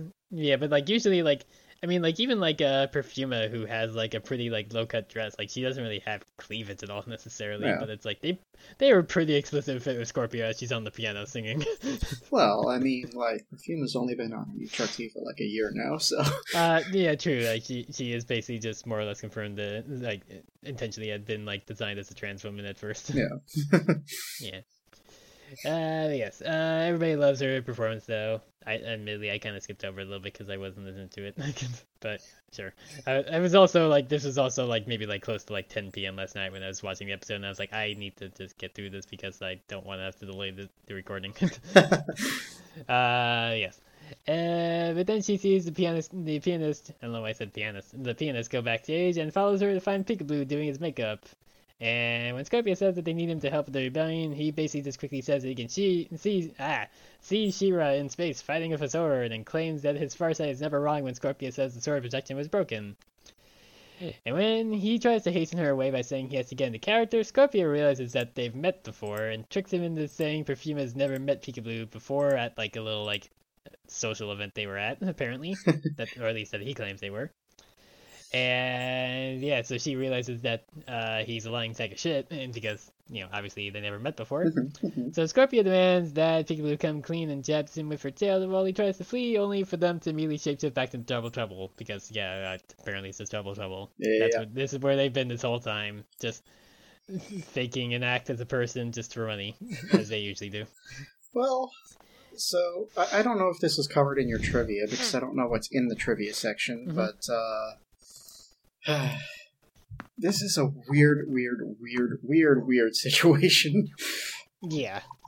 Like, I felt bad having to use, like, he/him pronouns describing Peekaboo at first, but it's like, well, I mean, they are also doing so in character, and the wiki does, too, because we never see Prince Peekaboo, actually, so we don't really know. Well, yeah, that's the thing, is because... So I mentioned this before when Kyle was on, ages ago, but the first time we ever hear about Peekaboo is in Princess Prom. Yeah. And in that episode, they use she/her pronouns to refer to Peekaboo. Mm-hmm. But here, Peekaboo is presented as male, so... Yeah, that's mentioned in the trivia for Peekaboo's entry on the wiki. Yeah, so the question is here, like, is Peekaboo actually trans? Is he a he/him, or did Double Trouble just not know who the character was and invent it wholesale? I feel like it's, like, probably more of that, because, like, again, like, Double Trouble sucks when they're trying to pretend to be somebody they don't actually know and don't interact with. Because, like, I mean, that's, like, why they didn't really say anything when they pretended to be Catra fighting Adora back at the beginning of Season 4. But, like, it was still at least enough of a... Like, Adora was still tricked enough just because at that point Adora was just like, it is on fucking sight with Catra, I'm gonna murder her ass. Flap, flap, pew, pew. But, like, yeah, like, I mean, there wasn't any time for really, like, talking, so Double Trouble didn't have the chance to fuck it up. Yeah. But, like, I mean, that's probably also ultimately why they fucked up as Flutterina, because we don't know if Flutterina even ever existed. Yeah. We can kind of presume maybe, because, like, nobody in the city, that name I keep forgetting from last episode, like, nobody at all, like, brings up, like, what happened to Flutterina, or, like, nobody is acting like we don't know who this person is, but also, like, presumably not everybody would actually know everybody anyway. Yeah. Like, it could just be, this is just someone's kid here. That's fair. It's very... Again, we have no idea where Double Trouble gets the idea for their impersonations, so... Yeah. Like, we know for a fact that Peekaboo is a person somewhere, because we heard Adora talking about them. We just don't know anything about them whatsoever. Yep, and they don't show up in the show at all. I checked. Yeah. This is, like, the only air quotes appearance of this character, so who knows? Yep. Yes. But Scorpio, Perfuma, and Seahawk can interrogate Double Trouble, who reveals that they made a Peekaboo on the spot since no one had seen them in ages, and since they also needed another source of income after they left the Horde, because again, I guess Glimmer's offer was, I'll let you go if you do this. I am not employing you, you asshole, I guess. Contrary to what we thought of, like, I guess they're working for Glimmer, but also no. It's funny because I also, like, looked up, like, the Wikipedia article on some of the episodes, and it definitely says that Double Trouble had joined the rebellion, and it's like, definitely not at this point. Yeah, no, for sure. Considering that these actual rebellion people don't like them much and don't care, and, you know, they were here instead of hanging out with them, helping to do some, like, reconnaissance for their purposes. But yes, Scorpio is annoyed basically just because this whole thing was a waste of time, but Double Trouble does say that while they don't have foresight, they do actually know what's going on with Adora and the others, and of course asked for money in exchange for the information, so Perfuma said just threatens to beat them the hell up until they spill the beans. So they basically explained that they posed as a Prime clone for a while to get in with Prime, but found it really dull because obviously you don't really actually get to really act at all around a bunch of clones. And also, they just also casually mentioned that half the crowd here in the ballroom are also chipped, so also not great audience. Yeah, that's not good at all. But, Yeah, also, I would think impersonating a Prime clone would be way worse than that, on account of the Prime clones would immediately know you weren't one of them when they couldn't read your minds. Yeah, a little bit. Yeah, I don't know how that really went over, but apparently it was fine, I guess. Well, I mean, like, maybe I don't know if can the Prime clones actually read each other's minds, or is it just Prime that can read their minds? Well, Prime is a hive mind, right? So hypothetically, he should know what all of them are doing. So if they see one that he can't read, then, like, the instant he saw that he couldn't read Hordak's mind anymore, he sent him in for a re-education or whatever it was. Yeah, I guess. Maybe Double Trouble was just banking on there being too many, so he just couldn't be able to go through all of their minds, and that's why it was like, oh, well, I guess he just never checked out mine. Well, I guess. I don't know. It's a weird oversight, but also it's a kid's show. But yeah, they also say that Prime's pissed that Adora rescued Catra and put up a blockade on the planet as Mermista shows up behind them all menacingly because she wasn't there before. Back over at the camp, Natasha sneaks up on Spinnerella to try and sneak the chip off of her neck by trying to act all lovey-dovey to her, but Spinnerella catches her and summons a bunch of the other chipped rebels that she had gone around just casually smacking on the back of the neck, I guess. Alright, Minotaur. Yeah, poor buff Minotaur lady. You've never been a character, and now you're being used for evil. But before I can finish with all that, Mista goes ahead and starts to crack the glass with her water powers to drown them all because she was also tipped at some point, because I guess we just didn't see that. And Perfume and Scorpia start to fight her, but quickly realize that they are capable of hurting her, especially Scorpia, because she realizes that electric is super effective against water, turns out. And they also realize they also really can't escape from the chip crowd. But at that point, Double Trouble says that there's a way out at the stage, and they need to be brought there. And before we can finish with that, we cut back to Natasha. This is basically just they keep coming back and forth between these two fight scenes, so I'm going to stop explaining that, because obviously they're not in the same part, so I don't need to say. And we cut back. Yeah, that's fair. But yeah. Real quick, I do want to note, so Natasha was just sneaking up behind Spinnerella to try and pull the chip off. And she doesn't know this. But that would have gone so bad, though. It's embedded in her nervous system. Yeah, well, they don't know that. They're not entrapped. They didn't, have time to slowly remove the casing and be like, oh, this is fucked. No, you're absolutely right. They don't know that, but how horrible would that have been? Oh. Yeah, if you just tried to rip one of these things off, you would just probably absolutely kill a person, right? Yeah, I mean, it's fused to your nervous system. I think best case scenario, you're ripping out a brainstem. Yeah. It's well, time for a pretty fucking gnarly ass lobotomy, even more so than a normal lobotomy. Yeah, bad time. But I mean, none of them are Intelligence characters besides Entrapta, and she's in space at the moment. Still. Yeah. Yep. But yes, that's where the hell was I? Yeah, we're back with Natasha trying to protect herself from Spinnerella by just using her protective nets and stuff. Only for Swifty to also be trapped under a tree, I presume by Micah, because we don't see how the tree falls on Swifty, but I think it's Micah because he's basically shooting fire a lot. Not this because he's also chipped. Because he also just fully blasts Frosta away. Oh yeah, for sure. Yeah, just absolutely trying to murder this child. He's got some full-on Hellfire thing going on. Yeah. But yes, Natasha steps in to protect both of them from Spinnerella and Micah, because they both basically combine their wind powers and fire magic to basically just try to murder them all.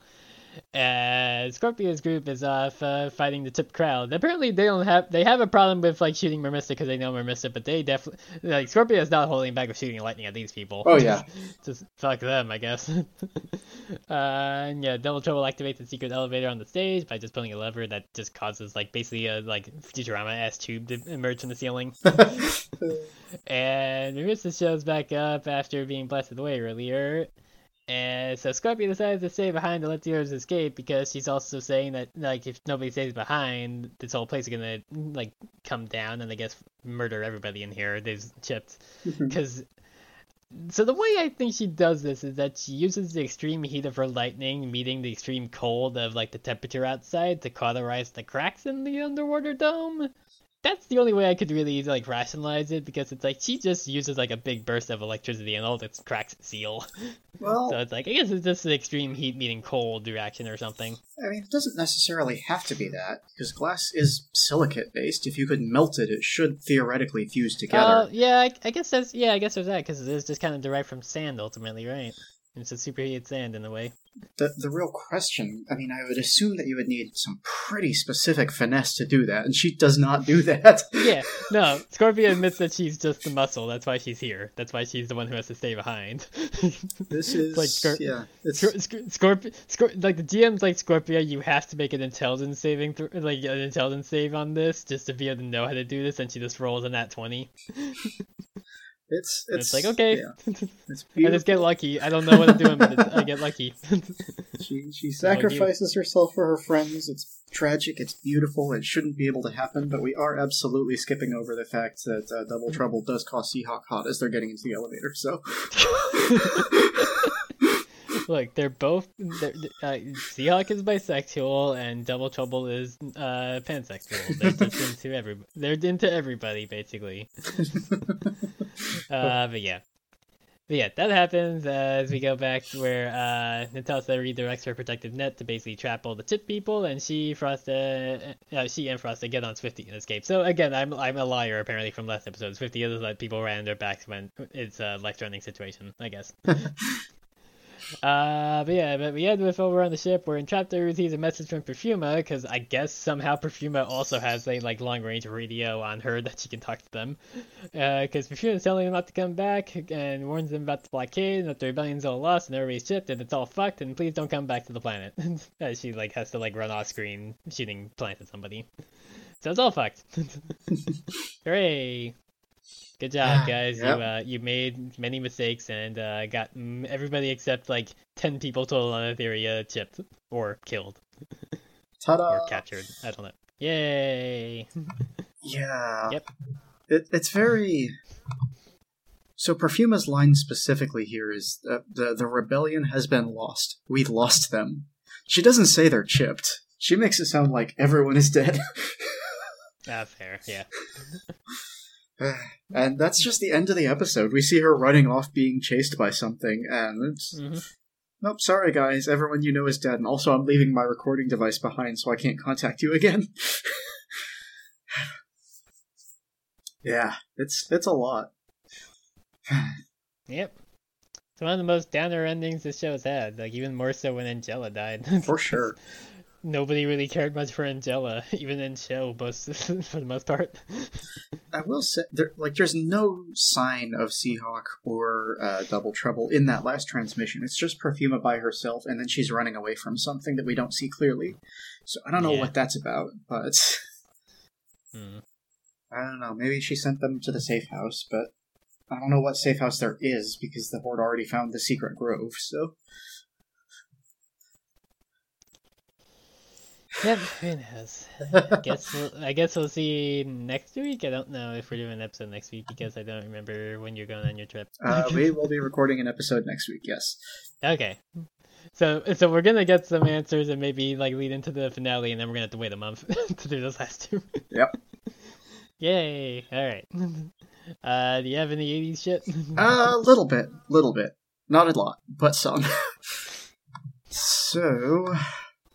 I mean, clearly the only character we can talk about in the 80s is, of course, Princess Peekaboo, who was, in point of fact, a princess in the 80s. This will probably not come as a shock. I definitely also saw in the trivia, yeah. The thing is, there's basically no information out there. Like, I didn't see any of her episodes as a kid. She's a new character to me. And, like, there's just nothing. I can tell you that she is a princess, and that she fights for the rebellion, and that she has the gift of Farsight, which lets her know what's happening all over the universe.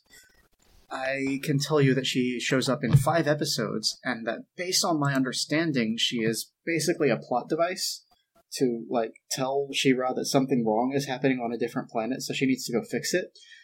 But that's all I know. She doesn't have a story like all the rest of these princesses. She's just kind of there. And, yeah, it's It's very frustrating to me because I do like to do my research on these characters if they're ones that I haven't heard of before, but there's just nothing at all. And let me go ahead and get a picture in the chat because that's usually the first thing I do, but I forgot to do that today. So Yeah. Gotta say, I almost so many times said Foresight and not Farsight. It's like, nope, not the best D&D spell in the game. Nope, it's Farsight, not Foresight. So yeah, this is Peekaboo. Very peacocky. Very peacocky. Yeah, that motif does carry over a little bit into Double Trouble's version because they've got the sort of a peacock feathers around the waistcoat of their outfit, but not like this. Yeah. Nah. This is a Not full-on nearly. peacock fan. Yeah. Of course, it wouldn't be fair if I didn't show you an image that's from the actual show. The one I sent you is just like a design document. So, here she is just kind of sitting around doing nothing. As most of the characters in 80s shows seem to do. Yes, naturally. But you gotta make sure to point out, of course, that just like all the other women on the 80s show, she definitely does have a lot of boobage going on, with pretty definitive cleavage. Yeah. Just as was the style at the time. Honestly, Peekaboo is a lot more revealing than most of the characters on this show, because not only does she have the cleavage, but she's got like a boob window in the bustier, and also she's wearing a mini skirt on top of that. Yeah.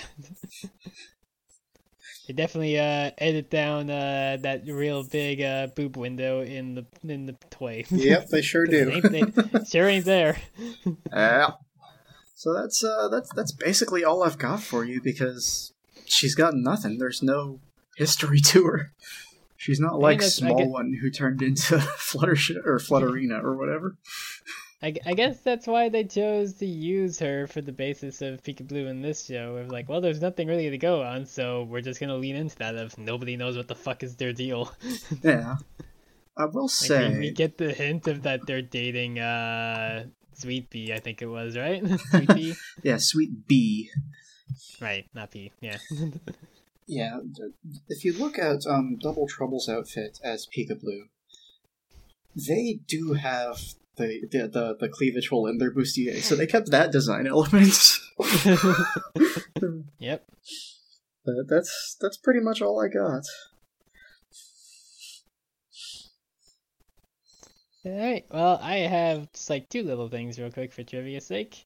Peekaboo in air quotations, because who the fuck knows, is voiced by John Lavelle, who played additional voices in Frozen and Ralph Breaks the Internet, Mouse Foreman in Zootopia, and Gerald Cook in Zootopia Plus, which is a thing I definitely forgot existed until I looked up the voice actor.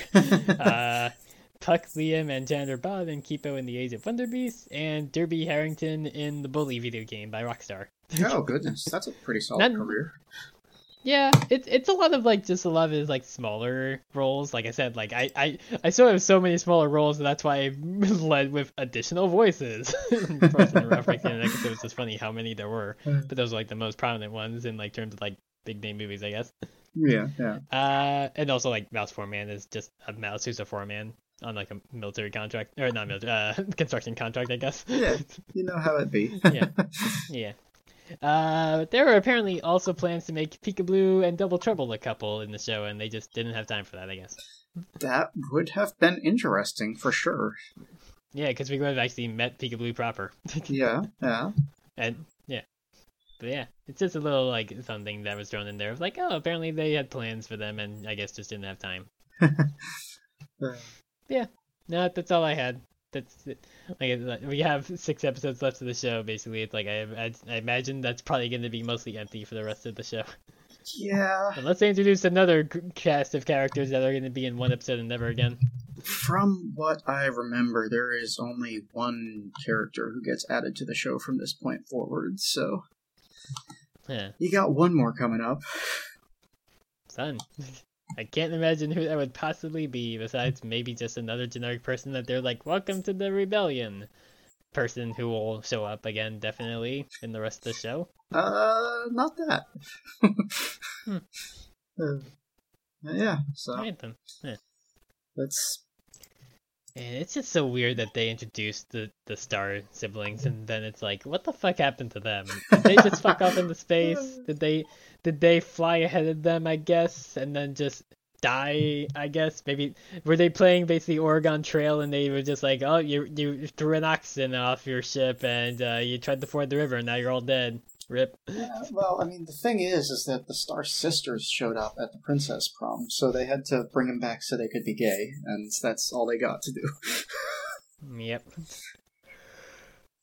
Which, like, I mean, I guess that's as valid a reason as any to bring a character back for one episode is to reveal that they're trans, but I suppose.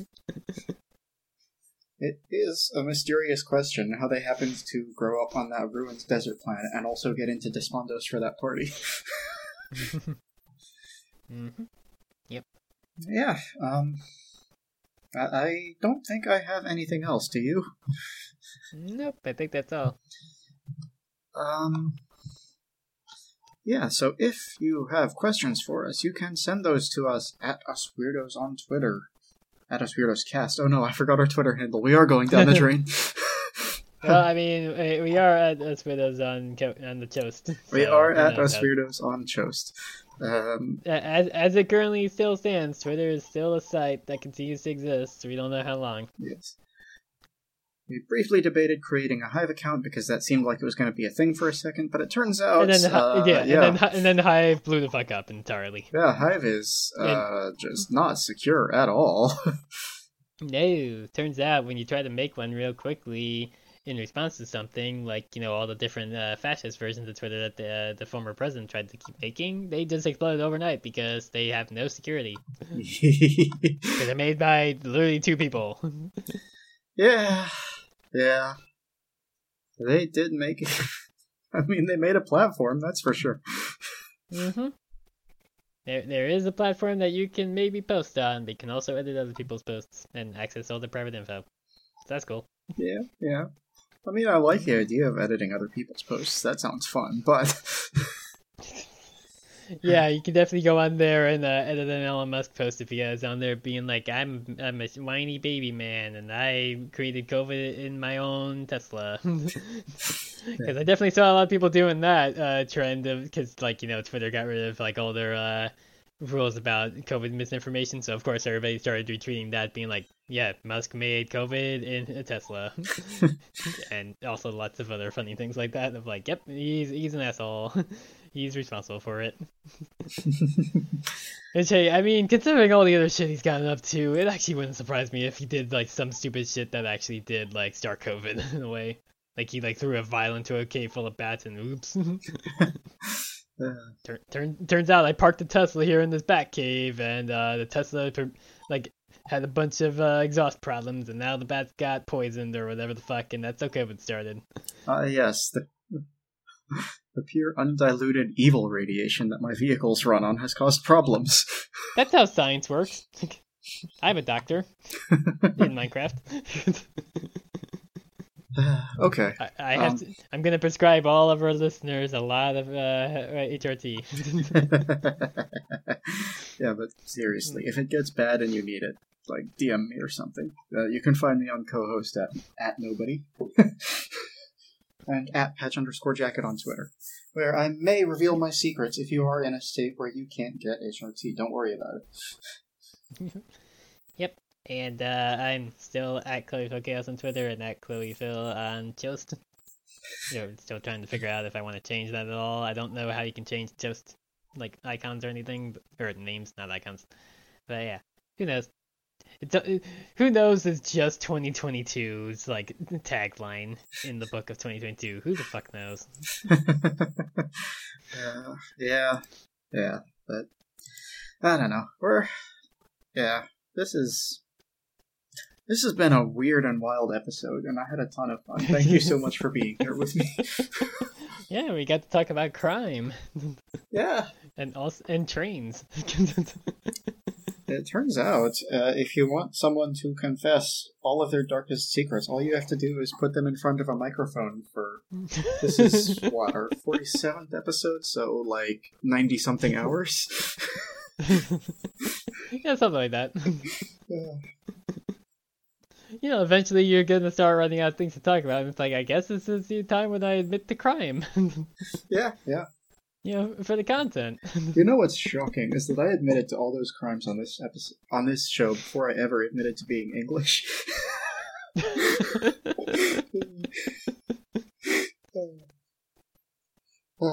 Okay. I think that's our show for today. Yeah, I don't think I got anything else. So, don't call the cops. If you call the cops, you're not allowed to be a fan of this show anymore. But until next time, I think there's not much left to say. But remember, us weirdos have to stick together. Stick together and do crime in Minecraft. Bye. Bye.